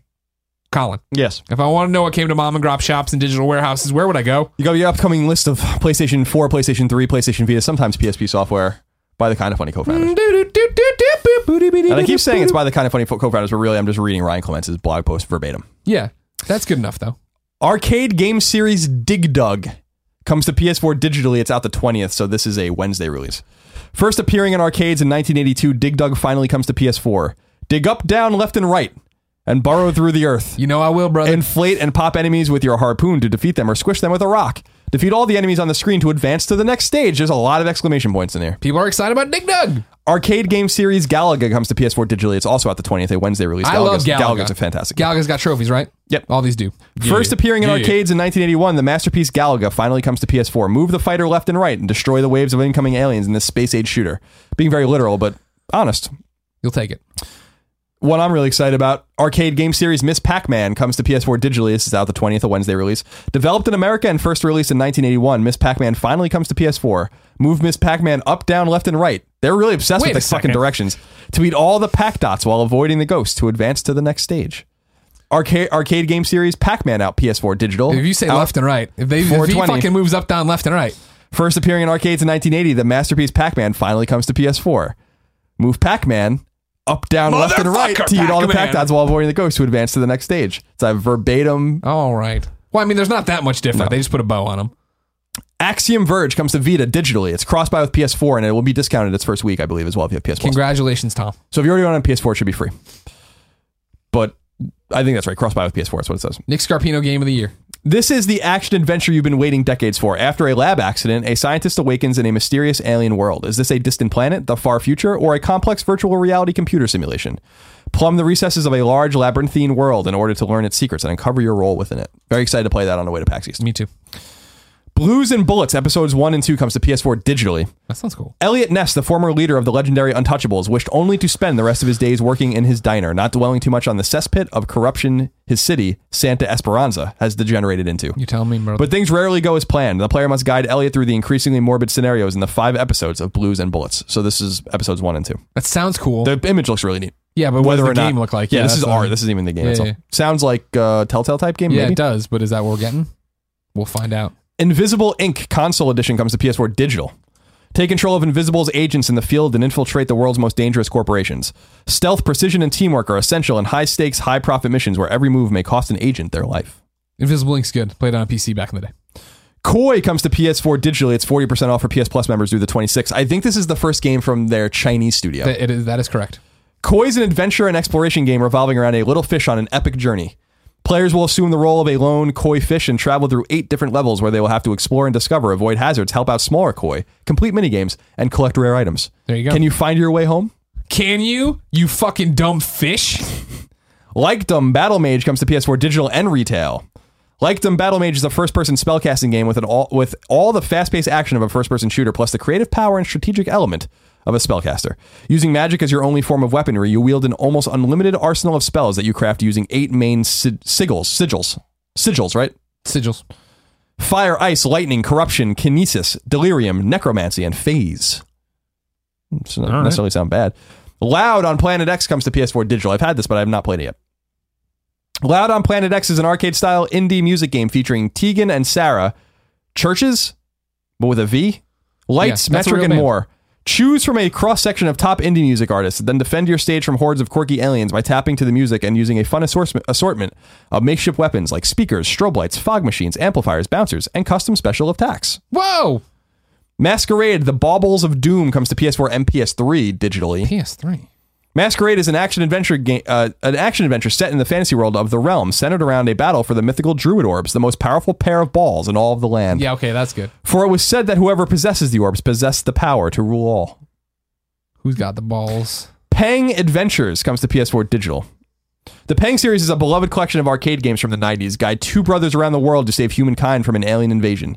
Use your skills to overcome the attack balls pouring from the skies and rescue the world from impending annihilation. I will. Shantae and the Pirate's Curse comes to PS4 digital. Embark on a brand new adventure with Shantae, the hair-whipping, belly-dancing genie. When she loses her magic, Shantae must team up with her nemesis, the nefarious pirate Risky Boots, in order to save Sequin Land from an evil curse. You're going to be all over this one. It's on Vita already. I have it. Yeah. I think it's on Vita. No, I played it already. We've played this game. Yeah, but I think this is another one. No, I thought there's been a Shantae game before, but they say Shantae's back or something, didn't they? Isn't that how that started? Read the first line again. Embark on a brand new adventure with Shantae. Brand new adventure, so it's just not, yeah. I wasn't really Shantae's been around, I think. She's been around. That's a way forward game. Okay. That's it. Time for topic of the show. Tots. This one is one I think you'll dismiss pretty quick, Colin. Okay. It'll be a short topic of the show. Don't even read it. Okay. Now it's time for trophy time. This topic of the show is a crazy Uncharted theory from Mo Kriz Al. He says, "Hey, Grawlin." So like our relationship name. I don't like it. Okay. He's just batting 1,000 already. Colleague. No, Grawlin sounds better than colleague. So I was listening Why to do you always have to be first? I don't. And most questions put you first now. All right, go ahead. Because you have the ego. Go ahead. Yeah. So I was listening to the show yesterday and had a potential epiphany about the Uncharted 4 ending that I'd love for you guys to weigh in on. You were talking about the supernatural twist at the end of the game, and a listener had written in and mentioned a time manipulation item in the multiplayer beta. That's when it hit me. What if the supernatural twist in Uncharted 4 is time travel? Here's my theory. Through the power of time travel, we learn that Nathan Drake is Sir Francis Drake. Nate goes back in time as a supernatural twist, gets stuck there, and actually becomes the pirate adventurer he's been obsessed with his whole life. It answers so many questions. That would explain why he took why he took up the name Drake and has always been fascinated with the pirate, parentheses, something we've never had a clear answer to. It would account for the pirate assets seen on the Naughty Dog computer screens a while back that had people speculating there'd be a chapter where you play as Sir Francis Drake. It would be consistent with the game's supernatural twist endings and the time manipulation item in multiplayer. And, most importantly, it would definitively make for, quote, the end of Nathan Drake's story, as Neil Druckmann has repeatedly stated. So my question is this. What do you guys think of that theory? Does it have merit? Does it hold water? Please let me know. Love you, XOXO Morgan. I don't think it holds any water. That's not a terrible thing. It's not awful, no. I was expecting it to be way more terrible than that. Terrible? It's just terrible. Terrible. No, I don't think that's the thing. I would hope that wasn't the case. It would be nice to go back and play as Sir Francis Drake, and that would be just for a chapter. Like, we know how he took the name Drake, though. I mean, that's an answered question, isn't it? The obsession with going through and getting all that stuff, right? Like when he's a kid. I mean, I thought that was kind of answered in the third game. Well, I mean, yeah, in the flashback, whatever, where he goes through there, he's obsessed with Sir Francis Drake already. Why he takes that name, we're not 100% sure, nor do we know his real name. That's true. Here's the thing. I like it, except he's like, well, that because what Morgan says in here, right, is that it would explain his obsession with it. Not really. Because if Drake of the present goes back into the past and becomes Sir Francis Drake, why does Drake the baby get obsessed with Sir Francis Drake? You understand? Yeah. It's not like he found a note somewhere that's like, you are Sir Francis Drake. He's like, oh, what? It's a paradox. Yeah, exactly. I need to go and get his fucking body out of the ocean. No, I don't think that's the case. This is not nearly as ironclad as my Catherine Marlowe is 450 years old. No, you were really on the ball. But come on now, I had a lot of good stuff. I didn't think it was bad until Naughty Dog laughed at you for it.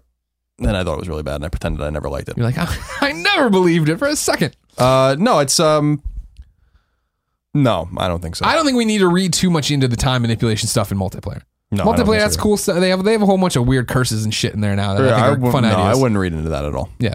But I like where your head's at, Morgan. And I also like the fact that Uncharted is so fucking close. It's very close. I kind of feel like we might have it the week we get back from PAX East. I know that's what I've been feeling in my balls as well. Which is amazing. Now we're gonna get debug copies or retail copies because they've had plenty retail. They've had plenty of time. I don't want fucking debug. I want my trophies. I'm gonna go through. If we don't, I'm gonna still play it if we get debug. But we're gonna do the weekly. Well, we have to because I want to do content on it. We're gonna do the weekly check. See if we got an email with Uncharted codes in it. They're not gonna send us codes for that. They'll send us the hard copies. Don't you think? I mean, I don't know. I think Ratchet was the first retail game in a while that we didn't get retail copies of. Like we got codes. No, I did get one email though. This is not pertaining to Uncharted or the thing. We got our official response. Last week, we had a question, if you recall, ladies and gentlemen, about could you use a gold headset and play PlayStation VR? And we went, We thought about it for a long time. Went back and forth. It was a good question. Then a whole bunch of you smart folks out there sent us photos of Shuhei using the gold headset and his PlayStation VR playing Dark Souls. And we're like, oh. And then other people, I was like, there's got to be a headphone jack on the thing if you wanted to wire them. People sent me close-up shots of it. There are headphone jack. You're right, Greg. I'm like, thank you for making that right. However, it has been confirmed here by Sony talking to us right now. PSVR uses one USB port for the connection between the processing unit and PS4. So the other one is open for gold. So there you go. Cool. So it was just a misunderstanding to begin with. Yeah, I think the reader tricked us. Duped us. Not really. Just let us in with it takes two USB ports. We're like, oh, does it? And then we went from there. But it turns out it only uses one USB port. And thank you all for hitting us up with the photo of Shoe. Me, I guess, more than anybody. Morgan, your theory's bullshit. But I like the way you're thinking. I like that Uncharted's coming soon. You're dismissed. Colin? Yes. Trophy time.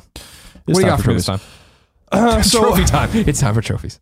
So we talked about the trophies in Severed, but I can now that I've platinumed it, I can verify that there's no missable trophies in the game, and there are, I would say. So the explore every area to 100% completion and find every secret they're not tough, they're just annoying trophies. But you like can do the one it. I'm working on right now.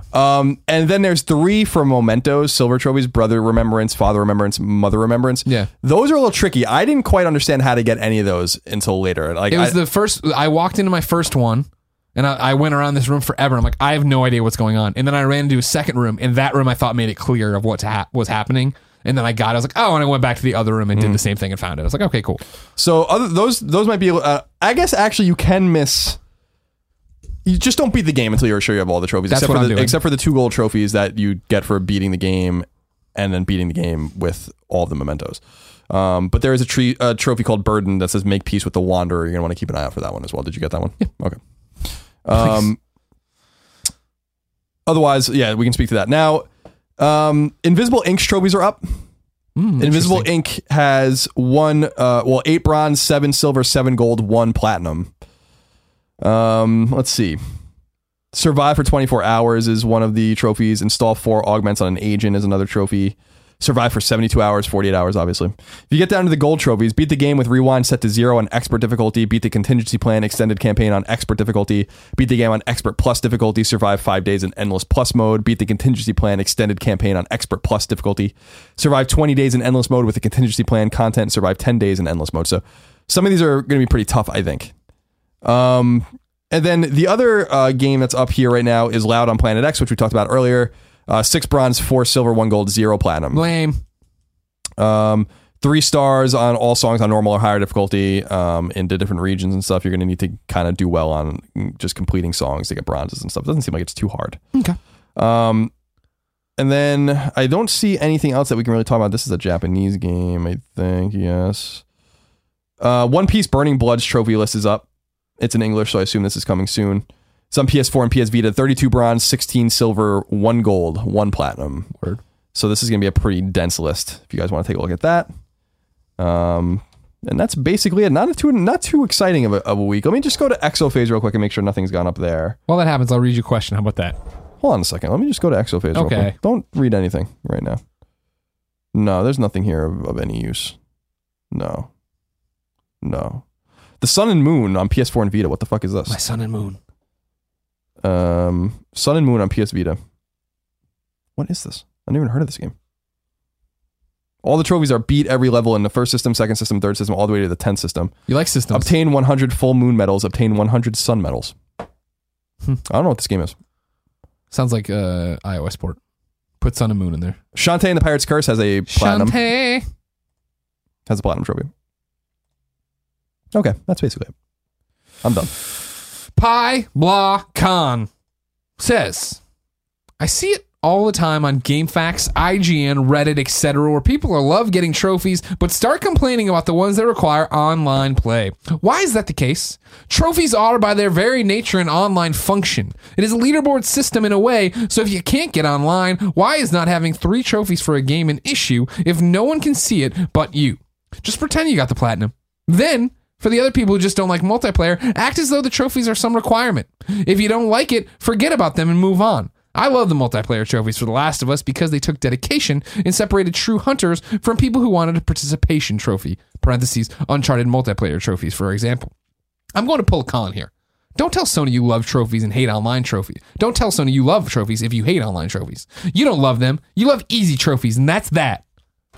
There's a lot of anger there. I know he's in a small minority of people. Everyone hates online trophies. I think that you're the first person I've ever heard say that you don't like that you like them. I don't like it, to be clear. Like, let's say, like, and this is a bad example, or no, okay, here you go. Division, online trophies. Of course, that makes sense. Great, that's fine. That's the game. That is the game, is playing online and doing something online and whatever. When it's Uncharted, I don't want a bunch of multiplayer. I'm playing Uncharted for the story. That's what Uncharted is. That's why Uncharted does a great job, I always say, with their multiplayer trophies. Cool, here's 2 multiplayer trophies for trying it out. Thanks for coming in and trying it out, because maybe now you find out you like it or don't like it. Then we're going to give you a DLC drop that gives you a whole bunch of multiplayer trophies to go get. That's the way it should be done, IMO, when we're talking about a single-player game that has an online component. Yeah, I agree. Dead Star is another good example of it's an online game, so obviously it's going to have online trophies. I just think that trophy should be attainable to anyone if they try hard enough in a single player campaign in a single player game. I don't think it always has to be that way. I have those Last of Us trophies, so clearly I don't like easy games. But it's nice to just be able to ping a game. One of the things I'm really excited about with BioShock 2 and the collection is that BioShock 2 was loaded with fucking online trophies, and they're going to have to remove those because there's no way BioShock 2's online component's going to be in this collection. So they're going to redo all the trophies, and I'm super excited to see like what that list will actually look like. That was one of the things that made BioShock 2 like kind of a shitty experience for me in a way. Was when I was playing, it was like I was just like, it's not a shitty experience, but where I was like, I don't want to go online. This was during the time when every game had an online mode. I'm like, I don't fucking want to play BioShock online. Who wants to do that? It's a bait and switch in a way, right? You're buying this BioShock game because you like BioShock and their story elements and you want to go through and complete the trophy list that way. But all of a sudden there's this thing, and it's always the ones, again, I don't mind jumping and try this mode out. It's the get fucking 500 kills, place in the top 1% of, fuck yourself. I don't want to do anything. There are some trophies that are impossible. Like when they were still really figuring out achievements and trophies, there were ones in I think a racing game, I can't think of what it was, where it was like be in the top 10 on the world global leaderboards. Like that's impossible. Yeah. Like that's not possible anymore. Yeah. Like what do you guys think here? Be in the top 1% or something? It's like, what? That's ridiculous. Like there's like 1 million people that play this game. Yeah. I had to be in the top 10,000. It was the same thing with like Mod Nation Racers when they wanted you like get your creation to whatever, this many downloads or whatever. It's like when it flooded, then you were fucked. You know what I mean? Yeah. Yeah, it's no good. No. If you're going to put online trophies in, they need to be very easy because they should be a taste. Weak argument. I know. Well, he's just fired up. He's just mad to see people Weak bashing argument. him. Get out of here. You're also dismissed. Pie Bly, Colin, turn off this podcast, delete it. Colin, last week we introduced a new segment called Dear Shuhei, where people write in with things that need changed. Wes_Bray wrote in today to change the segment. Hey guys, in last week's episode, a new segment was created, Dear Shuhei, where listeners send in suggestions for improving PlayStation. Unfortunately, given his role as president of Sony's worldwide studios, I do not feel like Shu has the time or position to fulfill these requests. Parentheses, plus, he already has a segment, Stop Being Greedy Shuhei. Instead, I suggested this segment be targeted at the only man within Sony that can get the job done, Ryan, the PlayStation powerhouse Clements. Dear Ryan, please, can you provide us with the ability to group our games into folders on the PlayStation 4 media bar? Is it still called the XMB? It would be great to have that extra level of organization. Wesley, P.S. I love you. I am just not in love with you. That honor falls to Zyger. No, I'm not allowing it. We're not having something out at the Ryan Clements. He gets nothing more from us. We launched his career. Period. Full stop. If not for Colin and Greg or Grolin. Or Craig or whatever the fuck. Colleague. There's no Ryan Clements. But we do need it. Does this bother you?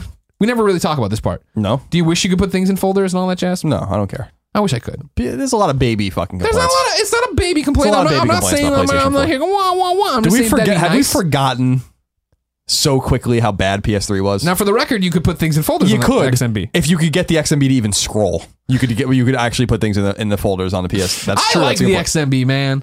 It didn't run great, but I liked it. It was fine. It got so bloated though at the end. All I'm saying is that like there's a lot. Like, can we just focus on the things that really need to be changed? We're asking them for all this random shit. There are certain fundamental problems with the PlayStation Network that need to be fixed. And scrolling to the right 5 icons is not going to fucking kill you. Give me a break. Then you got to go to your library though. That's a nightmare because you got to organize it by games and apps and stuff. We are forgetting where we come from. I think with we have the 3 years that we've had PS4, 2.5 years, we've forgotten. We got cross game chat now. It's great. We've forgotten how dire it used to be. How just awful the I'm going PlayStation to sync 3 was. my trophies. I'm going to go make a sandwich for 15 minutes while this little progress bar fills in. My God, dude. It just got worse and worse, especially on when we used to use debug machines. Because we used to trick our debugs into reading like they were retail units so we can get our trophies off of our debugs. Yeah. Which like no one at Sony even knew how to do. I don't know like how we figured that out. Roper did. Roper figured it out. Roper fucked around until he got his. I think we might be the only people that were ever doing that because I remember multiple people being like, "How do you do that?" And I'm like, "We've just always known. You have to figure out. You have to change the environment, don't you know?" Duh, idiot. PS4 you're is playing different. an SP-INT, idiot. Get it over to NP. PS4 is different. Like you can't manipulate it like that. I remember that was one of the first things I tried to do. I spent like an entire day at IGN trying to manipulate the PS4 to give me the trophies on it. And it wasn't happening. No. They're thinking it through this time. So then I was like, I'm not playing debug PS4 games exactly. anymore. And luckily, we don't really get that many PS4 debug. Like I haven't played a PS4 debug at all the entire time we've been at Kind of Funny, I don't think. No, you've done a Let's Play on something for sure. I mean, my own game, I'm saying. Like, yeah. Okay. Let's Play, sure. Review, but I mean, sure. We just don't get those copies anymore. I mean, that's the thing. Like, yeah, Uncharted, if we got debug copy, be like, all right. You know what I mean? I'll probably crank it down and just run through it and get through as fast as possible and not worry about anything. I'm sorry. It's time for reader mail. Mail pattern baldness. Go Mail to top cocktail. .com/PSQ to get your PS I Love You XOXO question read. Just like I_M_Russian says. Let's talk The Last Guardian. Oh, God. Do we have to? Heads up. He's fired up too. Okay. Across various podcasts and gaming websites, I've noticed lately that whenever The Last Guardian is brought up, it evokes some giggling, and at least one person will mention it might be delayed. In fact, on last week's podcast, you both chuckled after Colin joked about it coming out in 2024. I will start off saying I am 100% confident this game will release in 2016. Sony must know how ridiculous it would make them look to resurrect a game 6 years after its initial announcement at E3 2009 and then delay it. Our own Shuhei Yoshida, praise be to Shu, said in an interview in November 2015 that they wouldn't be showing much more of the game because it is heavily story focused and any footage may be spoilery. So please indulge my wild speculation. E3 2016, Shuhei or Sean Layden walks out on stage and says, quote, "The Last Guardian is available for download now." Listeners right now may be thinking that this is insane and is sending the game out to die, but the team Eco Games, beloved as they are, have never been blockbuster sellers, and as exclusively single-player games, it would behoove Sony to encourage digital adoption so people don't just pick up the used copies and run through the story. P.S. I love chicken wings. I am Russian. Well, yeah, Team Eco Games have never been crazy sellers, but the Shadow of the Colossus did very well. Sure. Critically. And the thing about it is, like, Last Guardian is one of those games people know about. Last Guardian, like, putting it out at E3 would be a really cool moment in a way, but that's a game you could actually put a commercial up for TV and people are going to remember that when they bought their fucking PS2 thinking they were going to get that. Yeah, they're never, well, PS3 they bought. Thinking they were gonna get but I'm saying, like, I love Shadow of the Colossus. I like what I see with the Shadow of the Colossus. I'm gonna buy it. Okay. Team Eco's next game has to be coming to this platform. This isn't even really a Team Eco game anymore. That's how sad it is. No, there's no way they're going to do that. The reason they're not going to do that is not necessarily because they set it out to die, because I actually think it would be a big story. Although it wouldn't be a big story in E3 when there's 8 million other stories. It's that they're going to sell this game at retail, and how are they just going to hide the copies of the game and have it? There's no way. This is a real game. This is a game you need a marketing campaign before to get people. Hey, it's finally here. I am with you that we joke about it, but you talk about an interview in November 2015. I forget an interview I fucking conducted myself last month when I asked him if the game was coming out this year, and he said yes. And I believe that I'm not 100% confident in anything Sony does, but I'm 99% confident the game will come out this year. And I think it's going to be a summer release. They wouldn't have done it. It's what you're pointing out in your own email when you're talking about it here, I Am Russian, is the fact that no, they understand 100% how stupid they would look to be like, hey, it's finally coming out next year. Fuck, we're delaying it again. It's going to come. E3, I think you'll get your release date. August, September, I would say. Yeah. And then in November you'll have Horizon. So I think that's how it'll work. Mm-hmm. I say September. Yeah. And then Dead Don't Ride in February. Oh, really? You don't think it's well, I guess that makes sense. You want to give Horizon room to shine. Give Eric Jensen something else to do. And then God of War in May. Okay. E3, they announced Last of Us 2 and release it right there. Yeah. Who does? I don't even know what to say about that. Wrote into kindafunny.com/PSQ and says Alien Nation. Hell yeah. With the upcoming release of Alien Nation on April 26th, which way will you be playing this title? Single player, co-op, split screen, or 3 to 4 person online with no mics, I assume, Colin? Also, do you think this will be Housemarque's best game? Thanks for doing what you do so well. Who does? P.S. I think I love you, but what am I so afraid of? Single player for sure. Just the way I play Dead Nation, and we were talking about on Colin and Greg Live today, being like, Dead Nation is so hard, but it is hard by yourself. But I fucking beat it by myself on hard difficulty levels. You got balls, like you said earlier. I got balls, and I'm not bad at games. You understand what I'm saying? Yeah. Will Alien Nation be Housemarque's best game? I'm going to say no. But it's real quick, Resogun. That do you think? I would say Resogun's probably still going to be their best game because they're making 2 or really 3 different kinds of games. You have Outland, which is like its own kind of thing, and Outland's it's a Ubisoft game, and it's fucking great. Yeah, it's a fucking great game. But then they're all twin stick shooters apart from Outland. But Dead Nation and Alien Nation are connected to each other in some way, gameplay wise. Yeah, it's a shooter, like a real shooter, with upgrades and all these kinds of things. A deep role playing system. Seems like Alienation has the deepest systems of all their games. But then they have the twin stick shooters in a more traditional arcadey sense, like Stardust and Resogun, and I think those are the cream of the crop games that they make. I think Stardust is better than Detonation. I think Resogun is certainly better than Detonation. So I look more for those, and I think Matterfall is going to be that kind of game. So that does. I'm still super stoked about Alienation. I should get the game today or tomorrow, and what sucks is we have to go to PAX East, so I can't fucking play it for more than a day. Bring your PS4, bro. I can't. You're gonna hang out in your hotel room and eat Jimmy John's. What do you care? That's true. But what if we have another situation where I can't figure out how to use the TV? Then I will come over and fix it like I did the last situation where that happened. It was simple. You did that, didn't you? Yeah.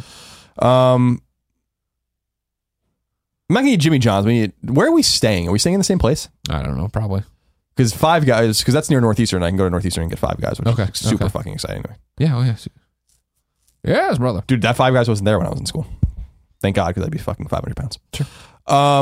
So no, I don't think it's going to be their best game, but I hope it is. Here's what I want you to do. I hope it is. Here's what I want you to do. Run me Greg, through. real quick. If it's their best game, I mean, like, how much better can it possibly get than Resogun? I'm not even being like facetious. It's just like, how much better does it get than that? Sure. From a gameplay perspective, it doesn't get any better. So here's what I when he's talking about single player co-op, split screen, third person, or 3 to 4 online, is it playing like, how much do you know about what's happening? Is it like Detonation where I'm playing and I get the gear in between the levels and all this different stuff? Or is it more like Helldivers where I'm upgrading a guy and I'm making a dude that then I take him out and he's got like persistent upgrades? So if I took him from my game to your game or vice versa. I don't know the answer to that question. Okay. My assumption is it works like Detonation. Okay. Yeah, that's what I would assume too, based on more campaign based because it is a linear game. I do think the maps are procedural though. Okay. Maybe not. Or the God, I'm trying to remember what Tommaso told me and Mikhail when we were playing it. Well, we should have a Let's Play going up this week. We might talk about it a little bit. I think he brings it up there. We do have a Let's Play going up this week. Either the maps are procedural, but maybe that's not true. Maybe the things you do on the maps are procedural, which is more like Helldivers. And we talked a little bit about Helldivers, I think. Okay. I wasn't there when you did this interview, so I'm excied to see it. Well, it was a while ago now. GDC. Yeah. So I don't know. Whatever, look for it on YouTube. I'm kind of going in blind. Not blind. I mean, that's not true. I mean, I read a lot about the game and talk about the game, but I'm kind of in some respects going in blind. I just want to play it because we all know it's going to be great. I'll be shocked if it's anything less than great. Sure. Miguel writes into kindoffunny.com/PSQ just like you can and says, "Hey lovers, I have Greg's passion to play it all. I have Colin's passion to play an epic narrative/solo play. However, I have limited time. I am married and a police officer, work and court," he says. What does that mean? Work and court. I'm a police officer. Work and court. Work and A-N-D. Work and court. Is he like a bailiff? I guess, but that would just be work to me. But whatever. Recently, I just blew my own mind. I was chipping away at the backlog and Witcher 3 was staring me down. I set the game difficulty to easy and had a blast. No frustrating deaths, and I cut the length of the playtime to a manageable length. Now, I've started to pick some games and set the difficulty to easy, some not all. It has made a difference in the playtime and quality of fun. Have either of you thought of giving this a try? Cheers, Miguel. I've heard of this before, but I want you inside me. I can't play a game on the less than normal, and I usually just turn my games up to hard. Putting it below normal usually feels like it's just like, not that I'm letting myself down, but it's like, okay, cool, and they're just knocking enemies over. You know what I mean? I think for Witcher 3 in particular, I don't think it's the combat that's slowing me down or anything like that. It's there's so much to fucking do and run around and see. My God, it made me want to kill myself. If you main quest any RPG, I think with the exceptions of one where you have to stop and grind, you're usually in a pretty good place in terms of getting through it. Witcher 3 was like You enjoyed it till you hated it. Yeah, I really just fell off a cliff with it. Yeah. Like out of nowhere, I was like, I can't do this. I can't do this anymore.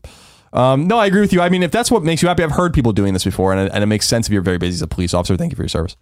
Then that makes sense. It's got to be a case-by-case basis for the gamer. I would just never play a game on easy. That just wouldn't happen. Like that's just like I'm playing it.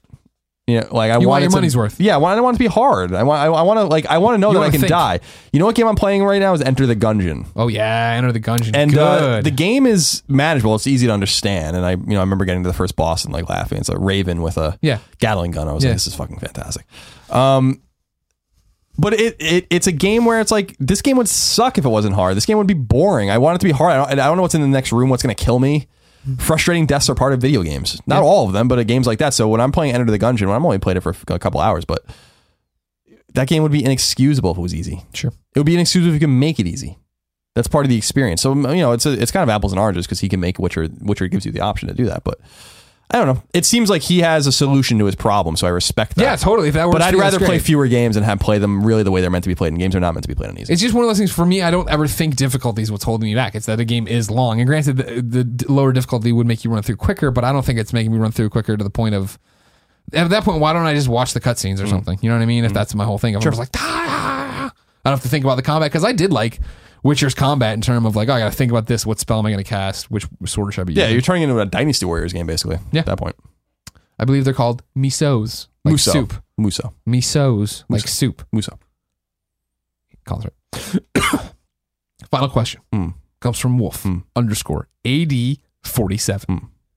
Hey guys, I have a question about something that we all know will never happen. What PSP games would you love to see remastered and added with trophy support for the Vita?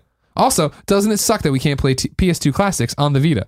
P.S. I joined Vita Island just before you guys declared that you were not accepting new residents.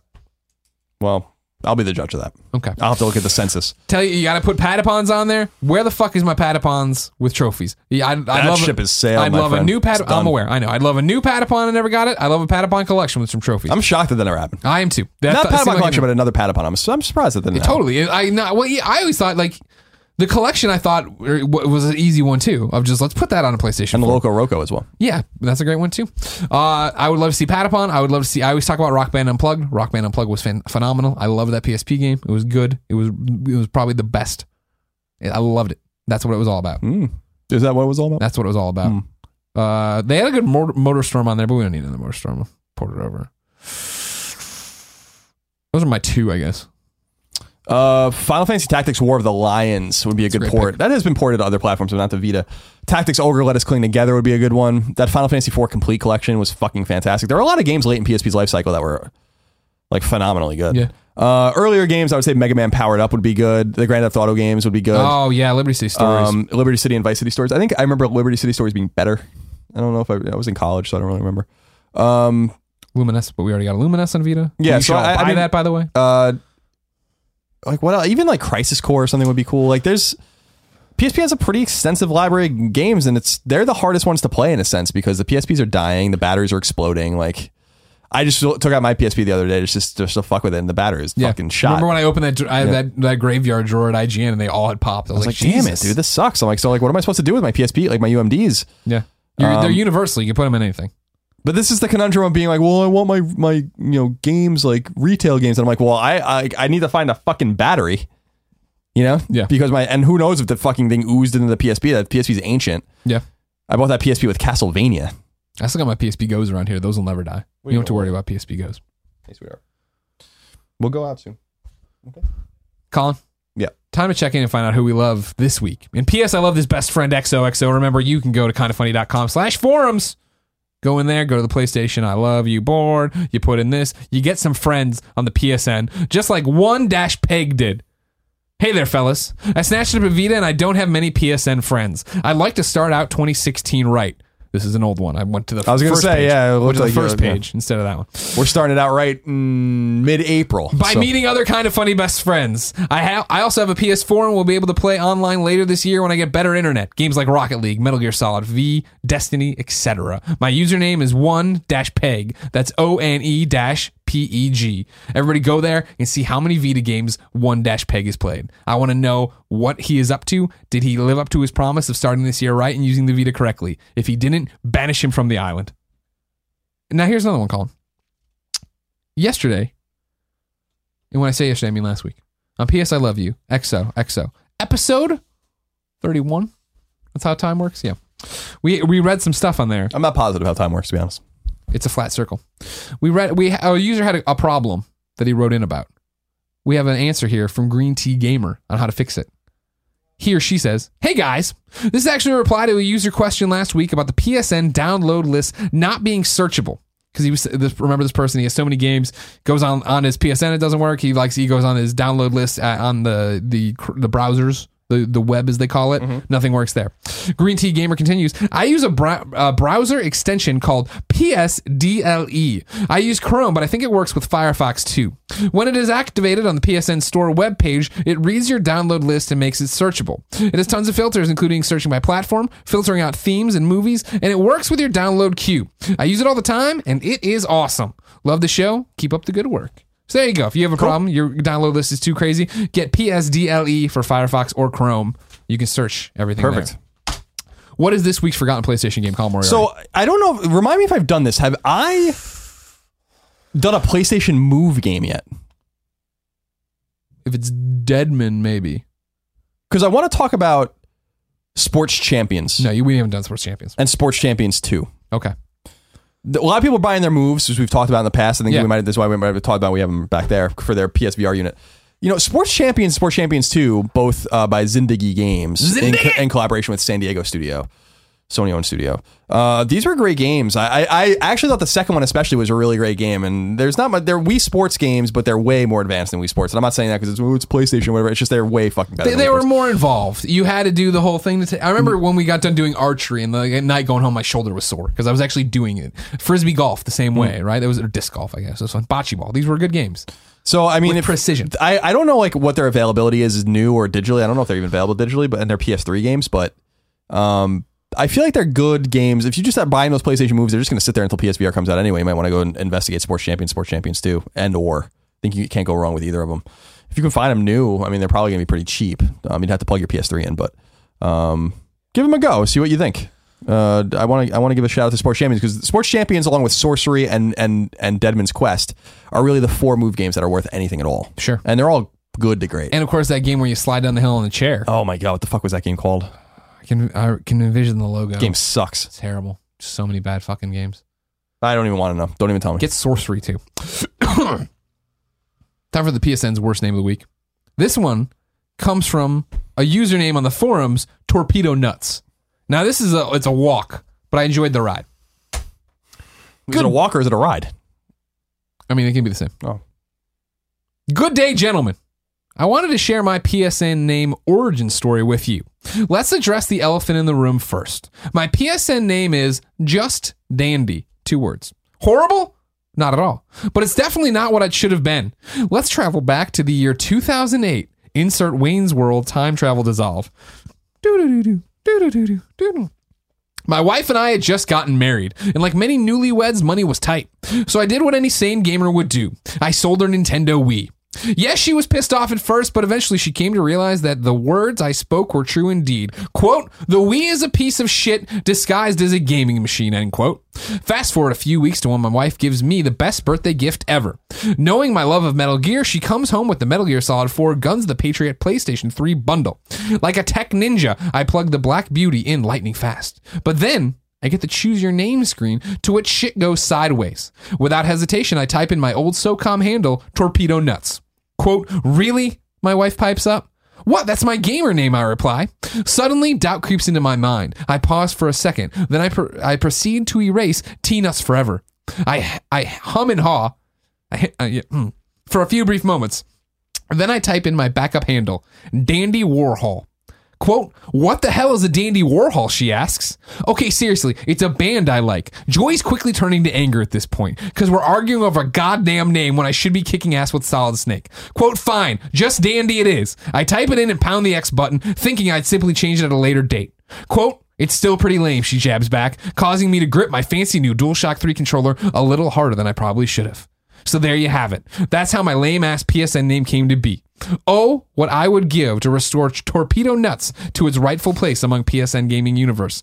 Please, Shuhei, let us change our freaking names. Thanks for everything you guys do, keeping us informed and entertained with everything PlayStation. Sincerely, Torpedo Nuts, a.k.a. Just Dandy. It's a good one. It's a good walk. It seems like they're newlyweds, though. They're supposed to be fucking and having a great time, but they're fucking arguing about this thing. That sucks. They're divorced now. No, that's what I was expecting it to get to. I should have known that's when I should get out. But apparently his wife, very much still his wife. But keep me updated, Torpedo Nuts. Sounds like a ball buster. A nuts buster. PSQ. Torpedo Nut Buster. Torpedo Nuts Buster. Ladies and gentlemen, this has been PS I Love You XOXO, episode 32. Remember, We are kindoffunny.com's PlayStation podcast. So go there, subscribe to all the YouTube channels, listen to the Game Over Great Show, listen to the Kind of Funny Gamescast, support us in all the dumb stuff we do like Patreon. And remember, this posts every Tuesday, 9 a.m. YouTube.com/kindoffunnygames. So subscribe there or subscribe to your favorite iTunes or whatever service it may be. You know what I mean? These stupid fucking podcasts. I know what you mean. They're everywhere. I know what you mean. They're everywhere. I know Every what you mean. episode. I know what you mean, Greg. Every episode. Greg, I know what you mean. Every episode of P.S. I Love You XOXO ends in a song in a segment we call Singing a Shuhei. That's where you, the talented musical artists out there, go to kindoffunny.com/PSM and submit your music for P.S. I Love You XOXO. I need your song in both a YouTube video, so at the end of our YouTube video I annotate to you, and an MP3, so at the end of our MP3 I play your song. Today's song comes from Levi Clay 88. He writes in and says, "Hey guys, my last track never made it, but this one is topical, so I thought I'd submit a new one. Fly Away was written for my debut album after my Nana died very suddenly right before I moved country. We were super close, and I decided that I dedicated the album to her and put an owl on the cover. It's topical because looking at my calendar, it's just turned a year since she passed. I still miss her, but her memory lives on. This comes from my Hellcat Molly album. The Hellcat, one word, Molly, its own word. Out of the Ashes, which can be found on all outlets like iTunes, Amazon, and hellcatmolly.bandcamp.com. I hope someone out there enjoys it and remembers to tell someone you love them, because you never know when you might not be able to do that anymore." It's like Mike and the Mechanics in The Living Years. The most depressing song ever written. I'm not familiar with it. You are definitely familiar with it. Give me a few bars. Say it loud. Oh, yeah, okay. Say it loud. Yeah, okay. Peace, Levi Clay 88. Well, I'm sorry to hear about your Nana, but I'm glad it inspired good music and a good message, of course. Ladies and gentlemen, this is Hellcat Molly, Out of the Ashes. And until next time, it's been our pleasure to serve you.